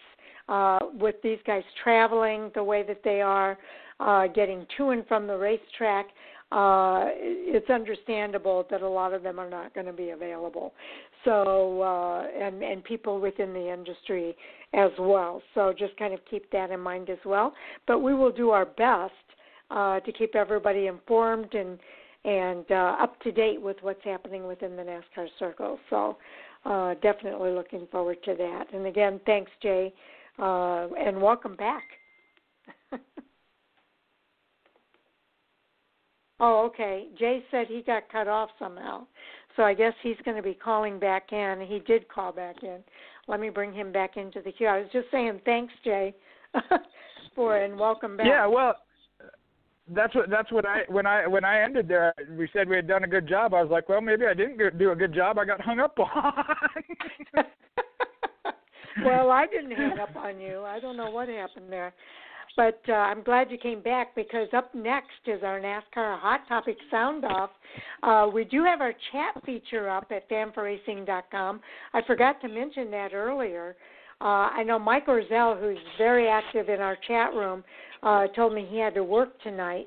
But I know he's looking forward to coming back and being a part of the chat room feature and a part of our team and our Fan4Racing crew. So he and I are going to have a discussion tomorrow. And but if anybody else is out there and you want to take part in the chat feature and bring up some hot topics you want to make sure that we discuss, I really encourage you to get over to our chat feature and to post those questions on that chat feature. You can sign in if you want to sign in and give yourself a username, or you can use the username that's provided for you to ask whatever questions you might have. There's a little type here message box toward the bottom, and it's underneath the smiley face. And you just type in there. You can put up to 1,000 characters and tell us what your thoughts are there. So we really encourage you to do that. Now, joining us tonight is going to be Andy Laskey. He's our co-host for tonight on NASCAR Hot Topics. I know we have a lot to talk about in Hot Topics tonight. Andy's not here yet, Jay. I know he comes in from work and usually has to get everything set down and kind of settled in before he can get started. But let's go ahead and get started. I'll let you pull out the first hot topic for tonight. Well, shoot, let me get my dart and throw it at the dartboard here, because we got a million of them we could go over. No kidding. I know you and I was going to say, let's bring Andy in and see what he's got to bring in, because there's one you and I talked about I kind of wanted to get his take on first.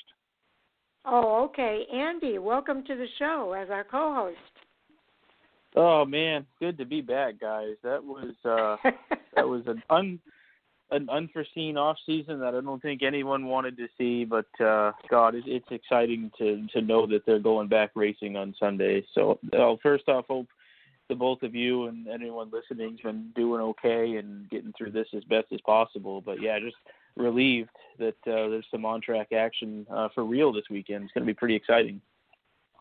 Yeah, I told Jay earlier when I was talking to him, I kind of used the time to really get all the projects that I can't do, haven't had a chance to do. I've gotten all those projects taken care of, from painting to cleaning out the drawers and all kinds of things.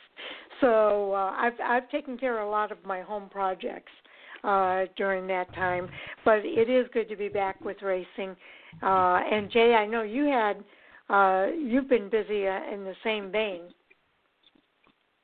Yeah, I actually did quite a bit of yard work. For those, I don't want to share too much, but my yard literally was a jungle at one point, and I now have a cut grass and some flowers and some other things been working on. So not my first choice, but an enjoyable one. Very good. How about you, Andy? How did you spend the off time?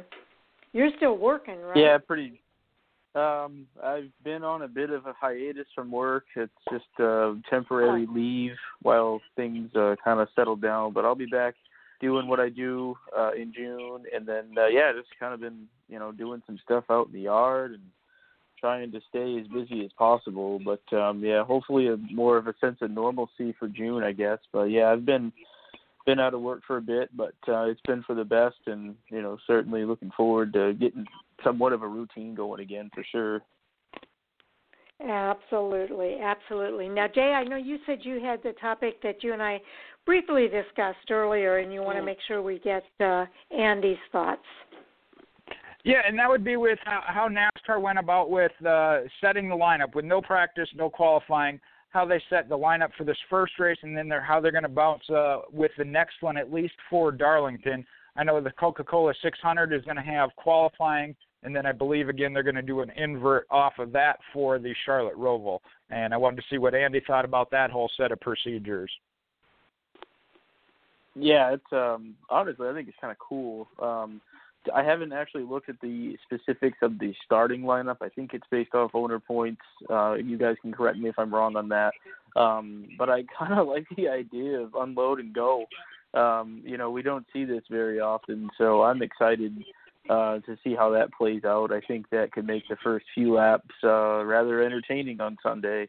And I think it's for the best. I think it helps limit people's exposure to one another, just show up, race, and go home. So I don't think it's a bad idea. And I think that I think they made the right decision, truthfully. I think they have limited everything to the point of just racing. I know for the 600 they'll qualify, and I think they should for that race. It's a marquee event, but for all the other races, you show up, you race, you go home, that's it. So I think that at least to get things going here for the rest of this month, it was the right call. Okay, now just so you know, Andy, it is based on owner points, but what they did is they went bottom up from 40th on up in those owner points, and the two drivers that didn't really have owners points were being Josh Bilicki and B.J. McLeod. Those guys will comprise the last row, but they did a random draw by 12 place increments. So in groups, they did a random draw to establish the starting order position. So that was actually televised on Race Hub today. And the other part of that is that there is going to be a competition caution on lap 30 that will allow drivers to make adjustments to their car and give feedback to their crew chief about what's happening with their car. And there could be infractions. They're going to freeze the field, first of all, and the first 20 cars will be able to come down the running order, and they'll freeze the field, and the field will be assembled behind the pace car. The running order and lap down will be established and a free pass sent. But there was no wave around rule that will be in effect. Pit road will open to the top 20 cars. Those 20 cars have to beat the pace car off pit road in order to retain their frozen position. Then pit road opens for the next 20 cars. Again, they have to beat the pace car off of pit road to retain their frozen position. And then the above cycle repeats. Each team is allowed to pit just 2 times, and they will reestablish a lineup per the freeze and restart of the race. Now, infractions that can happen is if they don't beat the pace car off pit road, that will result in a loss of a lap and restarting at the tail end of the field. If they pit more than twice or out of sequence, that will result in restarting at the tail end of the field, and the remainder of the pit road rules will remain in effect. So that pretty much breaks it down as far as the operational changes for this race. The pit road lineup was actually established according to the owner points, and that was already decided. And they said that the pit boxes will be set up on pit road when they arrive at the track. So I don't know if you have anything to add now that you've heard all that.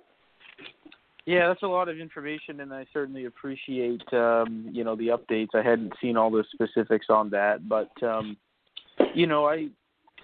think it's good, and I say that because I think when you look at the information that teams have in terms of setting up a race car, I don't think most of them will be that far off, and this isn't the first time we've seen teams going into a race with no practice or qualifying. I think it might have been Indianapolis a couple of years ago where the weekend got rained out, except for they ran both the Xfinity and Cup races on a Monday, and I believe all of that was done with no practice and qualifying. So, I'm sure some adjustments will have to be made, but and it's nice that NASCAR is essentially giving teams a chance to get things straightened out a little bit if needed, but I think that most teams will be probably pretty close to the mark when they unload and go down into the first turn on Sunday. So Yeah, certainly a lot of information there, but I think NASCAR, I think they got it right.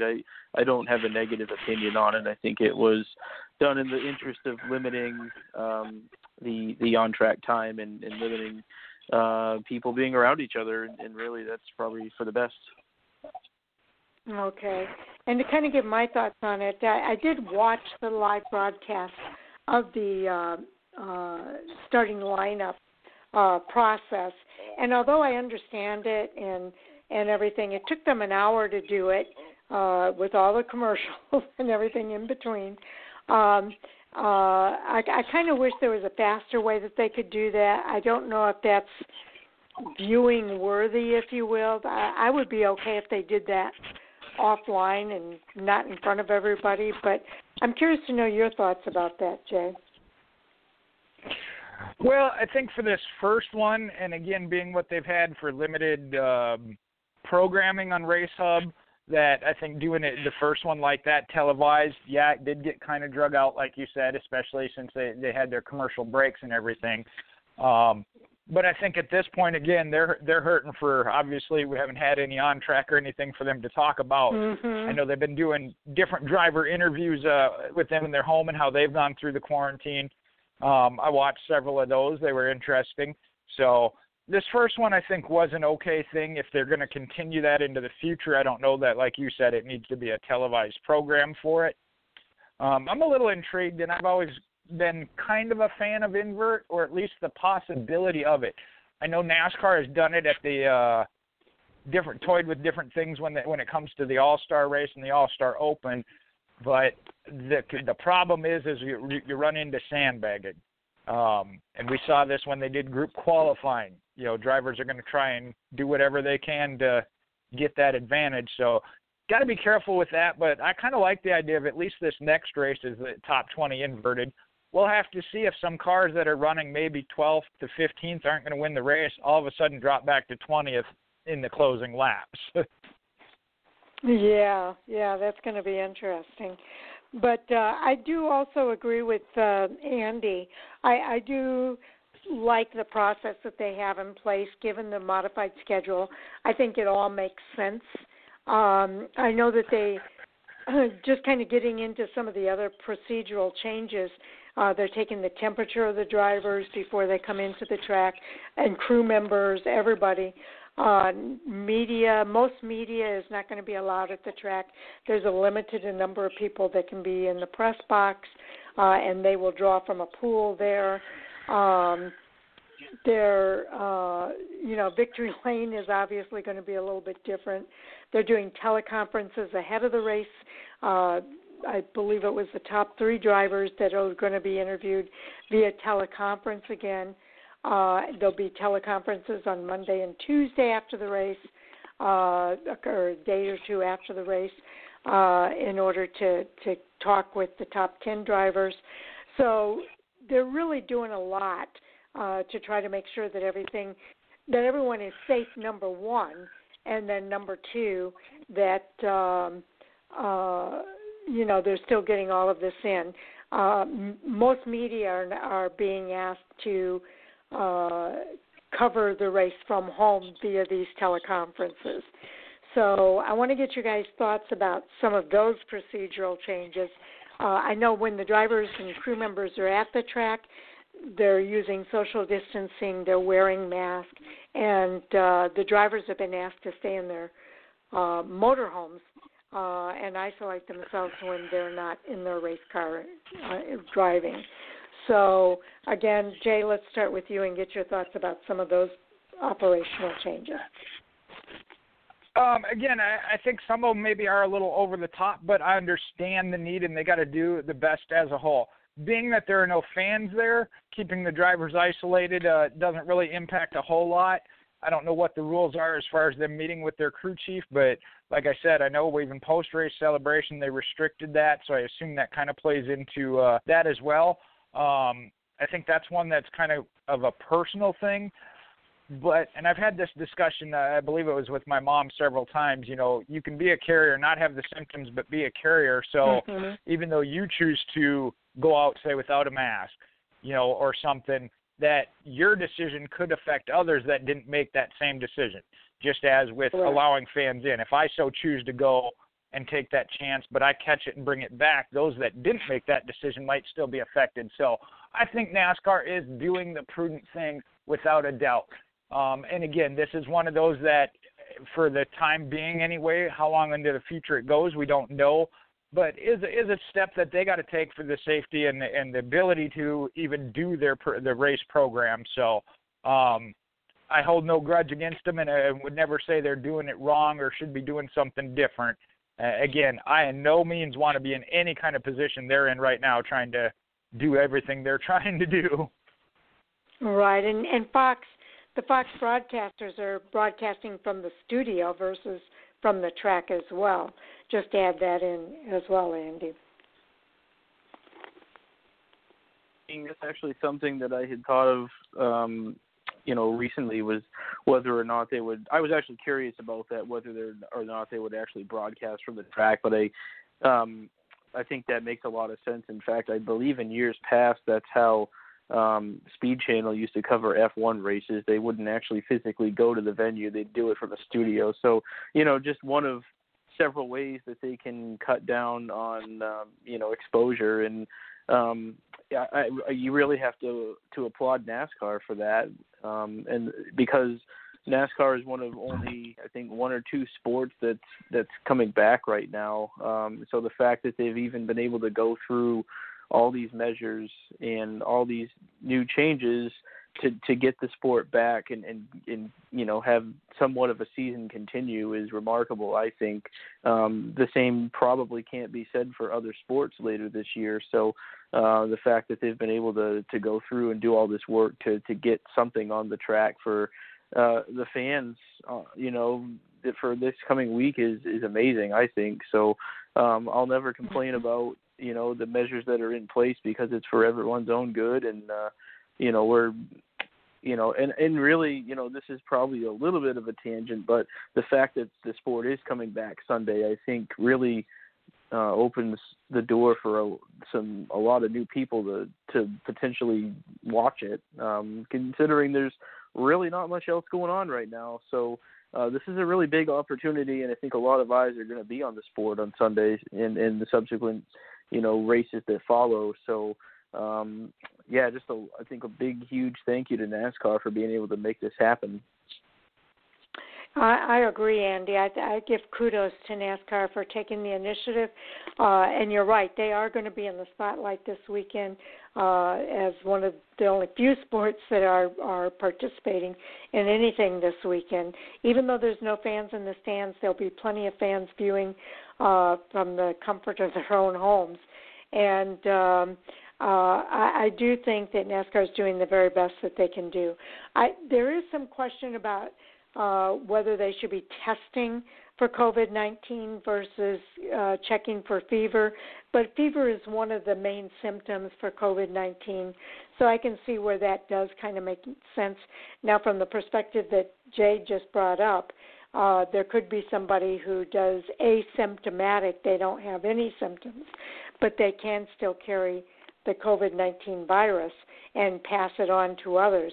And that's why the mask is so important and the social distancing is so important, that they still go through that process as well, even though they are already limiting the number of people that will be at that venue.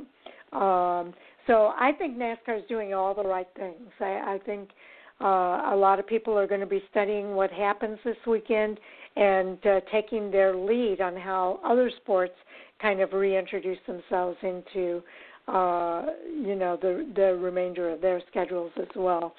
So I think it's all good. Okay, Andy, what is there another comment that you want to make, or is there another hot topic that you'd like to move on to? Well, I think we can move on and talk about the actual schedule for this rest of the month. Very unique and certainly not what was originally scheduled to happen. I'm sure you guys already talked about this to a degree, but, obviously some venues had their dates replaced.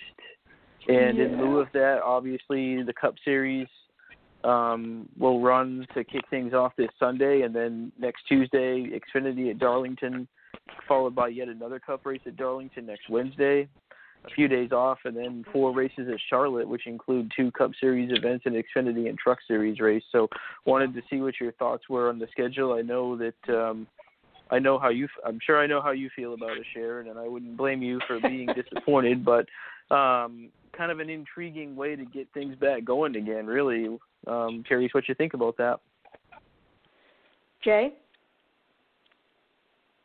Well, again, I'm just glad I'm not in that position. I mean, yeah, there's going to be fans here that think this is unfair or this is wrong, but as a whole, I mean, they got put in a bind. I mean, obviously, several of the tracks, when we talk about the second set they had come out today, carrying us through June, they're going back and getting Bristol, Atlanta. Atlanta's one that only has 1 race, and theirs is the first one to have gotten knocked out. But it's also at the cost of possibly some for the entire year, such as Sonoma or Iowa or Chicagoland and Sonoma, which I don't know if we'll get a replacement or not. But there's certain areas of the country that just aren't ready to be able to handle that. So more power to the people at NASCAR. I always said I'd like to be involved in NASCAR, but not at this level at this time. That's a good point. I am disappointed, but at the same time that I'm disappointed, I totally understand. I think what they've done is they're trying to put together a schedule that limits the amount of travel for these drivers. A lot of these are tracks that the drivers can drive to and drive home. When you think about states like Illinois, they're not really ready. I know our governor has said it might be late June before we're ready to open up the state and kind of relax some of the procedures that are in place. So that would eliminate them from being able to participate in doing something at the track.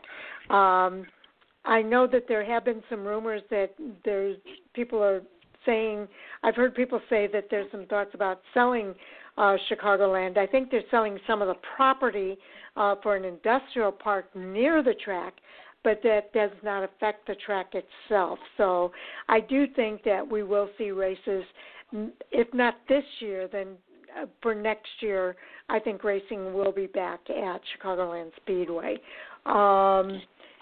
And same thing with Iowa Speedway. It's just a matter of logistics right now, and different states doing different things with regard to how they're dealing with what's happening in their states. So same with Sonoma, Richmond. Richmond is one of the tracks that they maybe could travel to, but Virginia may still be closed. So NASCAR has to take a lot of factors into consideration when making a lot of these decisions, and I think they're doing a pretty darn good job considering, and all of these drivers being willing to do these midweek races and everything to get all 36 races in for this season, I think is just remarkable. So there's a lot of moving pieces to this. I think NASCAR is doing a good job. As disappointed as I am, because Kansas is another track that I might have been able to get to this year, and that's one of the tracks that they announced today. The tracks that are going to have races realigned include Kansas Speedway, Michigan, the Xfinity Series race at Mid-Ohio, and the Gander Truck Series race at Texas Motor Speedway. So, those are disappointing changes, but I think we all have to kind of give benefit of the doubt right now and understand that NASCAR's got a pretty tough job. So your thoughts, Andy? Well, make no mistake, racing will return to Chicagoland. It's a unique market, and it's a fantastic racetrack. So I think that you just have to look forward to 2021. I hate to see racetracks lose their dates, but it's completely understandable.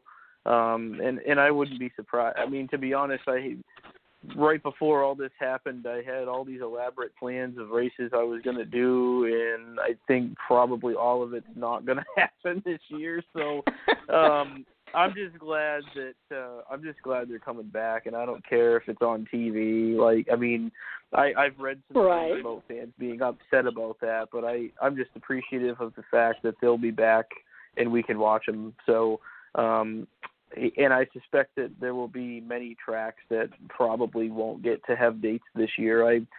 Obviously things change by the day, but it seems like they're going to stay somewhat close to the southeast, and that's understandable given where most of the teams are located and where a lot of these team members and drivers live. So if that's the way it goes, I mean, if they want to keep running Bristol and Martinsville all year, go for it. That's awesome. So I mean, yeah, I mean, obviously these changes are going to disappoint some people, and it's understandable. But that being said, you know, part of the silver lining in it is we get 2 bonus races at Darlington, which is a fantastic old historic racetrack, which doesn't detract from the Southern 500. They are still planning that on Labor Day weekend. So with the good comes the bad, you know, and vice versa. And I think that certainly a unique way to get things going, though, to have 2 races back-to-back within a few days of each other at Darlington. I think it's pretty cool. So, yeah, it's a really unique schedule.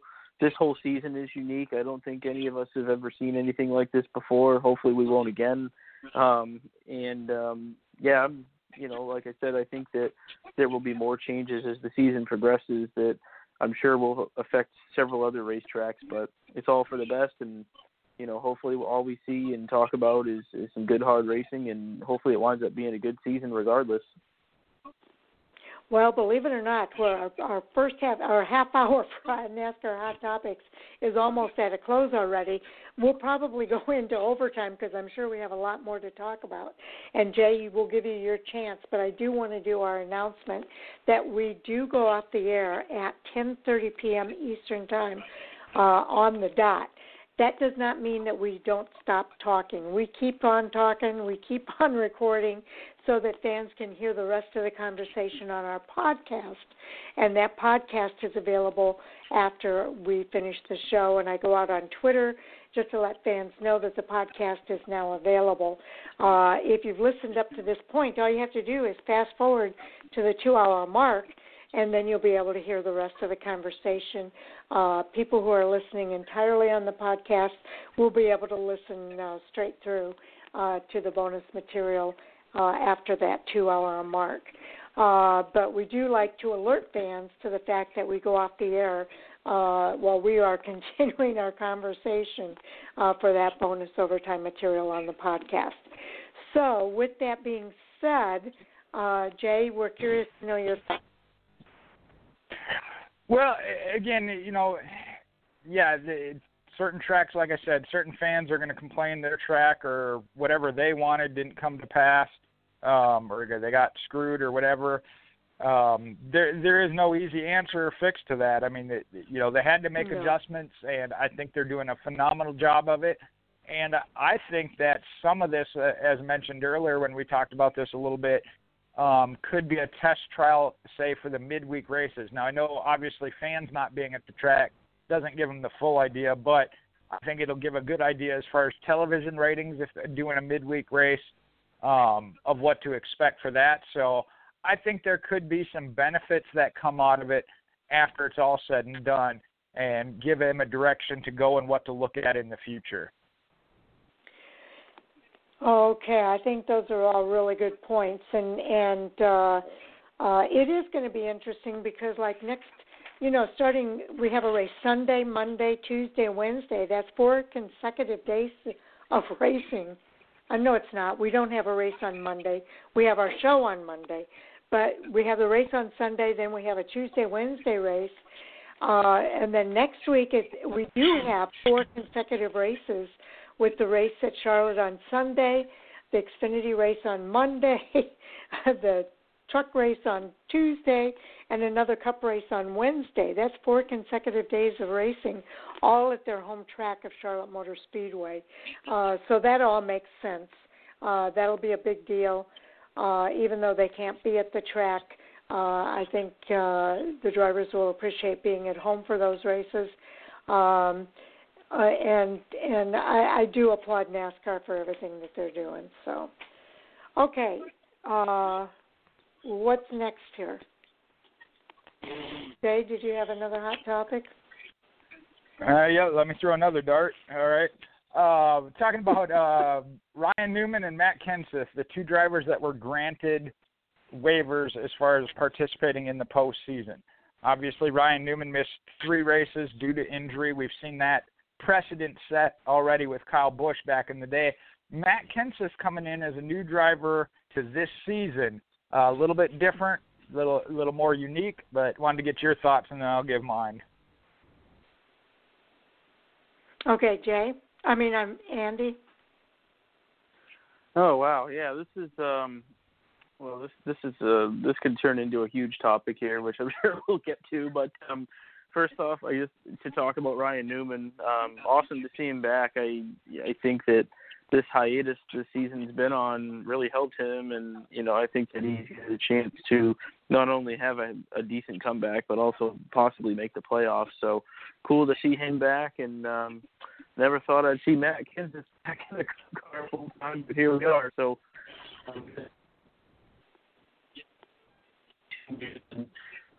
cool to see both those guys back out there and doing what they do best. So I'll leave the other part of the Kenseth deal for another topic we can talk about at some point here. But just you wouldn't think that with essentially another off season that we would have all these big things to talk about, but yet here we are. So just it's been kind of a crazy stretch here, but but obviously excited to see Ryan back, and it's going to be interesting to see Matt back, especially since he didn't drive at all last year. So, but they've both with good teams and both have a chance, I think, to not only be successful, but go out there and possibly contend for playoff berth. So it'll be fun to see those guys back on the track for sure. Yeah, I agree. I think the waiver is totally justified. And it's not as big a deal as a lot of people are thinking. We only had 4 races before we had this break.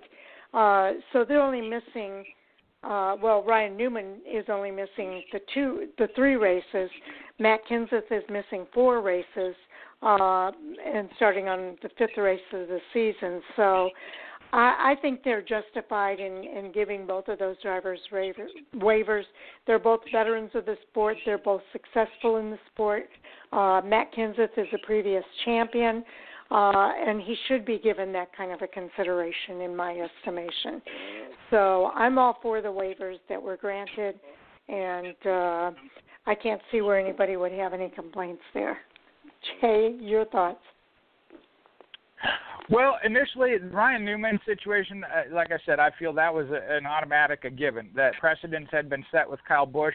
That is kind of what it is designed for, is that a driver doesn't try and come back from injury too soon, trying to make the race so that he can keep his status.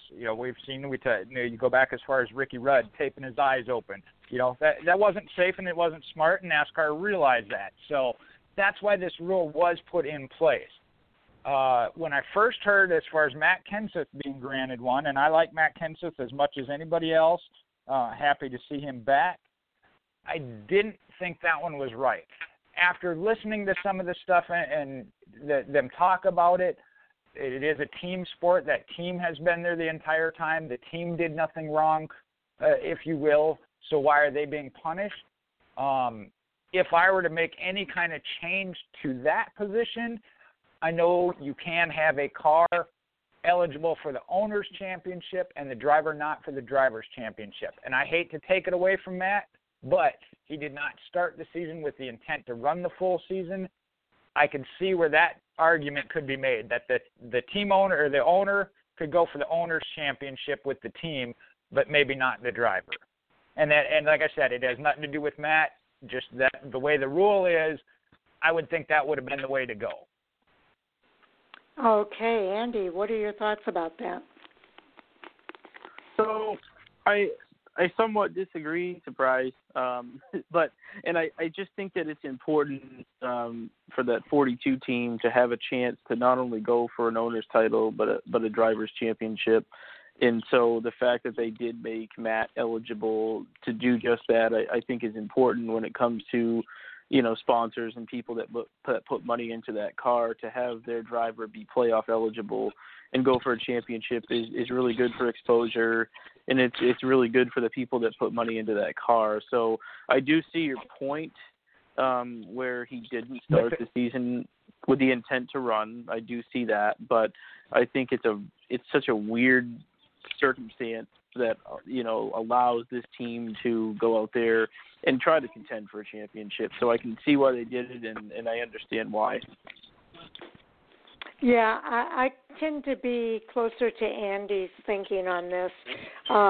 In addition to the fact that, and I said it earlier, Matt Kenseth is a NASCAR champion, and I think he deserves that kind of consideration.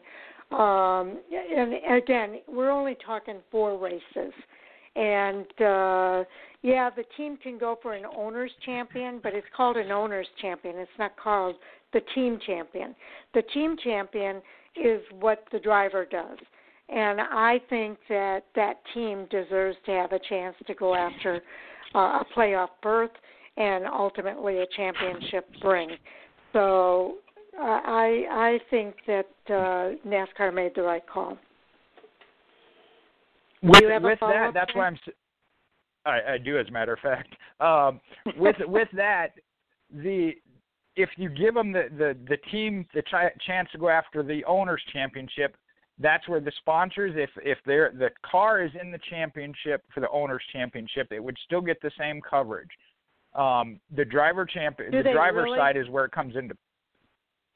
What's that? I said, do they really get the same coverage? Because I hear a lot of people say, who cares about the owners? In a case like that, we've seen it in like the Xfinity series. They talk about it because it is. The driver doesn't have, and I want to say as Kyle Busch Motorsports is one when they win the truck championship. They got talked about as far as running the owners' championship. I understand that, but the rule is the rule, and here's where I have the problem in something you just said. Matt Kenseth being a former champion deserves that or whatever. The rule isn't designed to make exceptions for individual drivers based on who the driver is. It was designed for the set of circumstances. If the driver didn't start the year and go after the championship, that's why it was in place. Now, I look back at in the truck series when Ross Chastain moved over, again, that was a very unique situation. They let him go after it, and he didn't win the championship, but, made a good run at it. Like I said, I'm not against them doing for those 4 races. He has to start with race 5 the same way that Ross Chastain did. Right, absolutely. I just, like I said, I'm not necessarily against it, but I don't think it fits what they set the rule to do. And I don't like to think about the fact that they're making an exception because of who the driver is. If they'd have pulled a rookie driver out or an unknown driver, would they get that same consideration, being that it's not Matt Kenseth or a former champion that has earned it? Because the rule shouldn't be set up to... Given the circumstances, I think they would. Because this is a unique situation. It is a unique circumstances. And that's what the waiver is intended to be for, is unique situations and circumstances. Matt Kenseth didn't start out the year as a driver, and because that seat was not available as a driver for him to be a driver. It became available, and that's what allowed him to come into the sport. So that is a unique situation and circumstances.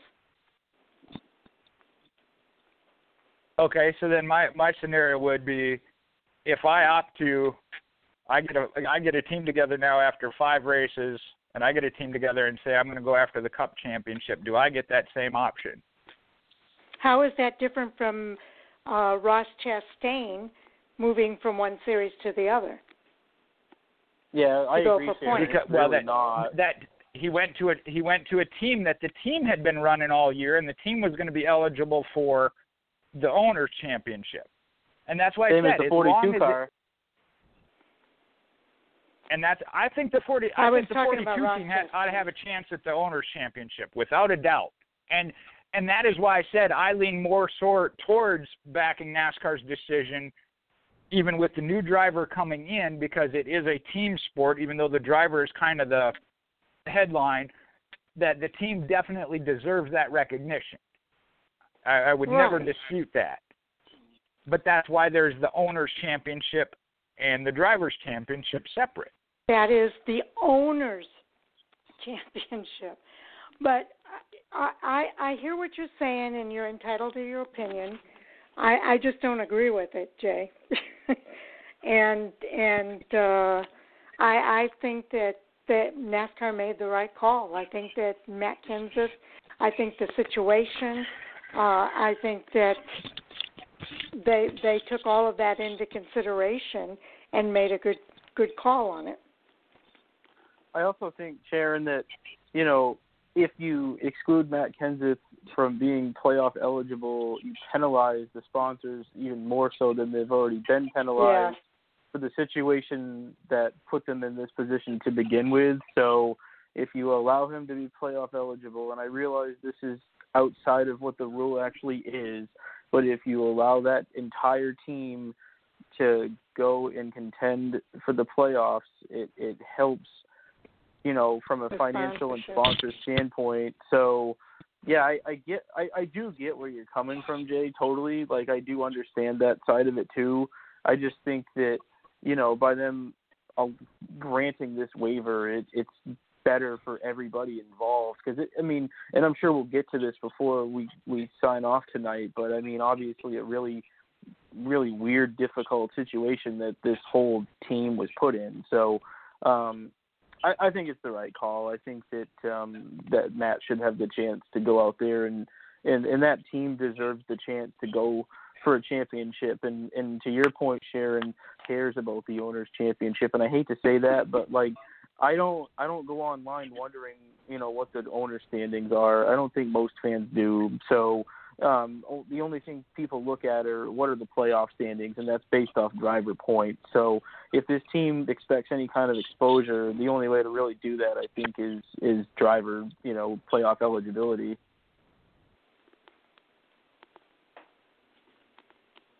Any follow-ups, Jay? No, I just go back to both in the Xfinity and in the trucks, when teams have used multiple drivers. When it came down to it, they definitely addressed the fact that vehicle was going after the Owners' Championship. Christian Eckes finished high enough to bring Kyle Busch Motorsports the Truck Owners' Championship, and that got talked about and celebrated, which then your sponsors in that team got talked about. Eckes didn't get talked about winning the championship. He got talked about his finish that gave the Truck Owners' Championship. So I think that coverage would still be given.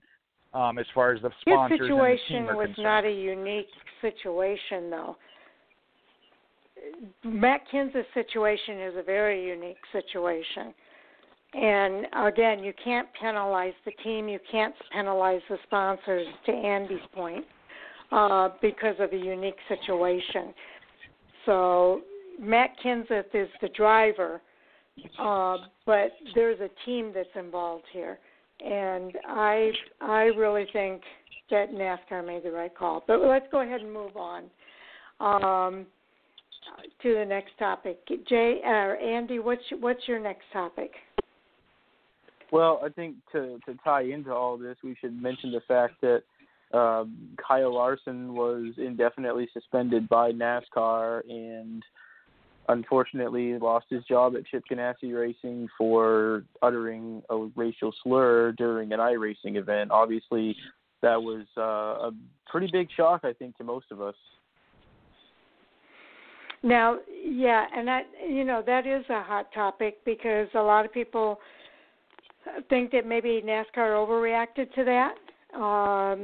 I think they made the right call because the sponsors were not happy. It was a practice session, I think, on a Sunday evening, but it was a live event in which fans were participating and listening in. And, that's part of what happens. So what are your thoughts about that, Jay?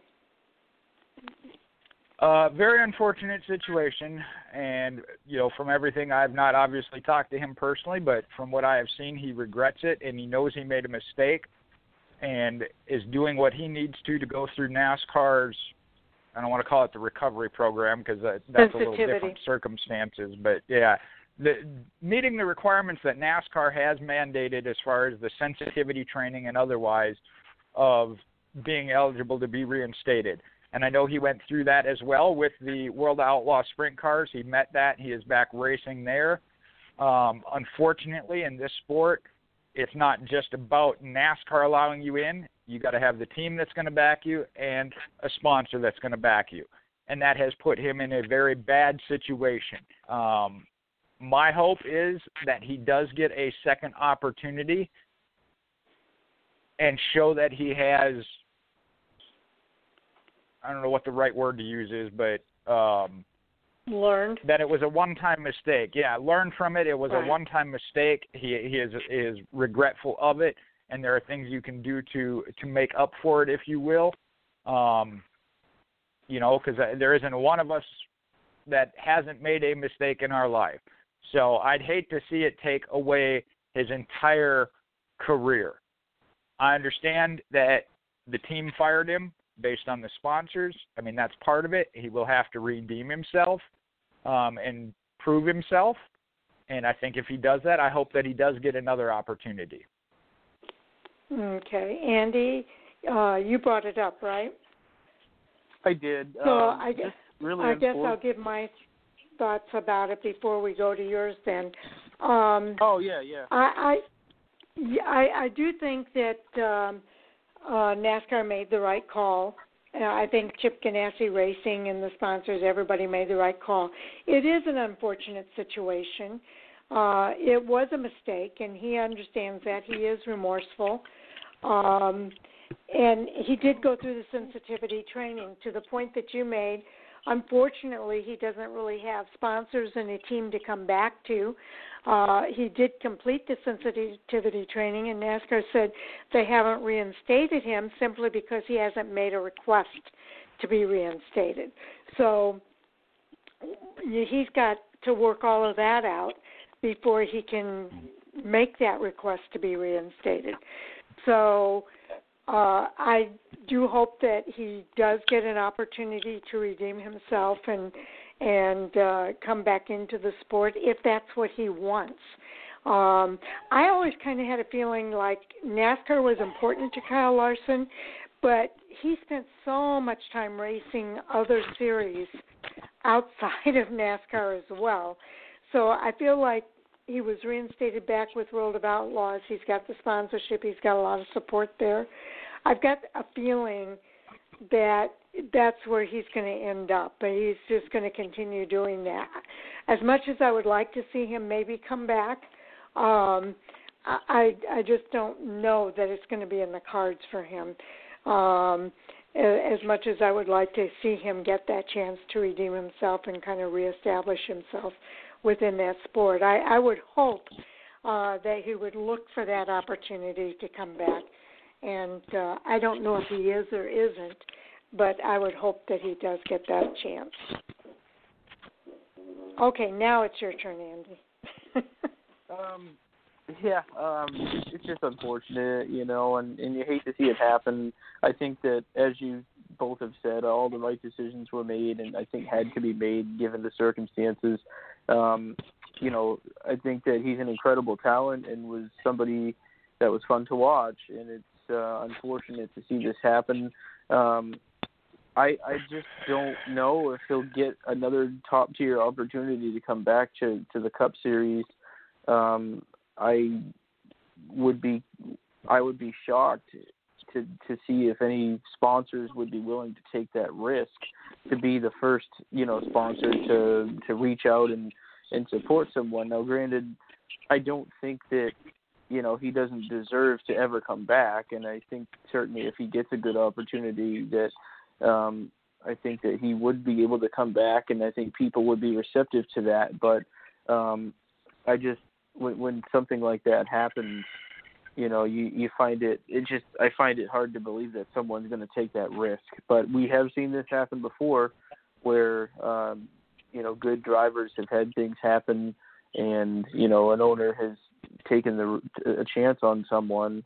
And, I think Kurt Busch comes to mind. He's been through some ups and downs in the past and, has wound up getting himself back into, good top tier rides. And maybe that does happen, but it's just really, I just find it hard to believe that he's going to come back. And to your point too, I think that dirt racing is more important to him. And I know that he's, expressed interest in getting out of NASCAR sooner than later to go back dirt racing, and maybe this is the catalyst that just propels him back to full-time dirt sooner than later. Nothing wrong with that. Obviously, that's a good avenue to pursue, and maybe that's what happens. But I definitely think that if he, for whatever reason, does not make a return, it's a loss for NASCAR given, the amount of talent he has and what he may have been able to do. But I guess we'll just have to wait and see how that materializes. But, just a tough scenario for Kyle, his sponsors, the team, and now it's an interesting opportunity for Matt Kenseth for sure. Absolutely. Jay, what are your thoughts? Well, the one thing, and I've always kind of had this feeling, Denny Hamlin spoke to it when NASCAR Race Hub did their quarantine interview with him, being a friend of Kyle Larson's, made the statement that, yes, dirt is important to him, but it wasn't that he was putting that above NASCAR. That seemed to be something that the media and fans put on him. He made the comment that he would rather win, and I want to say it was the Chili Bowl. I'm not sure if that is it or not, over the Daytona 500. That's one race. That doesn't say he wants to dirt race over NASCAR. That's just a matter of, to him, being he came from that background. So I think a lot of the thought process that dirt was more important to him came more from the media and fan side than him. Yes, it is important to him, but I don't know that he put one over the other. So that's one thing. I know we had talked about this early in the year, being that he was going to be a free agent, of where a good team for him to be was if he didn't renew with Chip Ganassi, as it were. One of the things I think that does limit him, because some teams, and I know we talked about it being eligible for the 48 of Hendrick, that Hendrick doesn't like their drivers doing outside activities such as that. So that kind of limited him as far as what teams he could work with to try and work out a deal. And again, I believed he was going to return to Chip Ganassi because Ganassi gave him that freedom to be able to do that. Yeah, that's very true. Okay. I don't have a follow-up there. Do you, Andy? Yeah, not really. I think that, to your point, Jay, I kind of saw him maybe going into a spot at Stewart-Haas Racing next year, and maybe that still happens, especially when you consider, the level of funding that Gene Haas obviously brings to that team. Maybe he takes a chance on Kyle and funds the car. You never know. So, there's definitely opportunities, I think, for him to return. It just depends on which team is willing to take a risk. And I hate to say that it's a risk, but it really is, taking a risk on somebody, given the circumstances. But, we'll see what happens. I don't necessarily think we've seen the last of Kyle Larson, and I hope we haven't. I mean, he's an incredible talent that, has a bright future in whatever he does, but I guess it remains to be seen what happens next. Yeah, SHR would certainly be a good team for Kyle because they would understand his love of the dirt racing and kind of give him the same kind of leeway there. So. Well, and Mike and I did talk about this. I know he's not here tonight to chime in, but Mike and I talked about this when I ran into him the other day. Not only that aspect of the team and the eligibility to run other dirt things, when I look at the willing to take a chance that somebody, and it's a little bit different, but somebody that is willing to battle against the media, that would be Tony Stewart. So I think that might come into play as well. Yeah, I think so too. I think that would be a good fit for the situation for sure. Okay, Andy, we've got a couple more minutes here. Did you have a quick topic that we could discuss? I really don't. What about you, Jay? What do you got? Well, being that this situation, one kind of lead to the other of the iRacing in and of itself, NASCAR using it to sustain during this time period off. What your guys' thoughts on that were? Okay, Jay, you go. Or Andy, you go. I loved it. I thought it was awesome. I watched most of them. I think I missed one or two, but it was an incredible way for them to fill the void, and I thought it was awesome in the sense that they didn't have to do it, but they did it anyway for fun, and I think it did wonders for fans. I certainly appreciated it, and it was a good way to fill the void while they were gone. Okay, and I kind of enjoyed the first couple of races. I thought Fox did a nice job of getting, covering it from the studio and getting drivers involved in doing interviews throughout the race and kind of giving some of the behind-the-scenes things there. But when it came to week after week, I was having a little bit harder time sustaining my interest in it. I'm not sure why that was, but it wasn't holding my interest on a week-to-week basis like the live racing does and seeing the drivers in the cars and on the track. So I'm real happy to see the racing come back. I do applaud NASCAR and Fox for everything that they did to kind of fill that void. I thought what they did was absolutely wonderful, and I give them kudos because I see a lot of other sports that did not do those kind of efforts to keep fans engaged. So I thought it was really a wonderful thing that they did. So, Jay, what did you think? The best part was ahead, they brought Andy. North Wilkesboro back. Yes. I was thinking about that. That probably satisfied a lot of fans. All right, Jay, what are your thoughts? if I'm reading this right, Andy was at the top, loved it all the way around. Sharon, you were kind of 50-50 on the deal.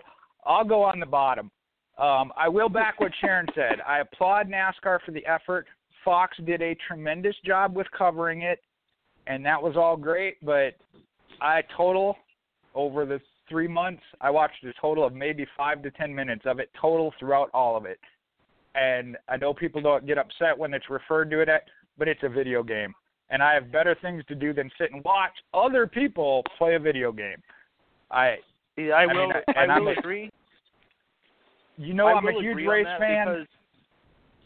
Because, go ahead, that's Andy. That's one of those things where, no, I totally agree with you there because it was purely just an entertainment thing. I would much rather see the real cars on the track, and honestly, when it comes to iRacing, I'd rather do it than watch it. So from that standpoint, yeah, I'm going to agree for sure. Yeah, like I said, I mean, it really didn't even hold my interest enough to watch for 5 minutes straight.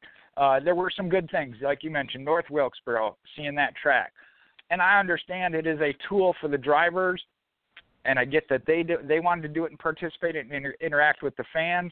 That's just one of those, as a fan, I wasn't interested in interacting in that aspect because, like I said, I had nothing for it. I'm glad somebody does it and enjoys it and makes money off of it, but it's not off me.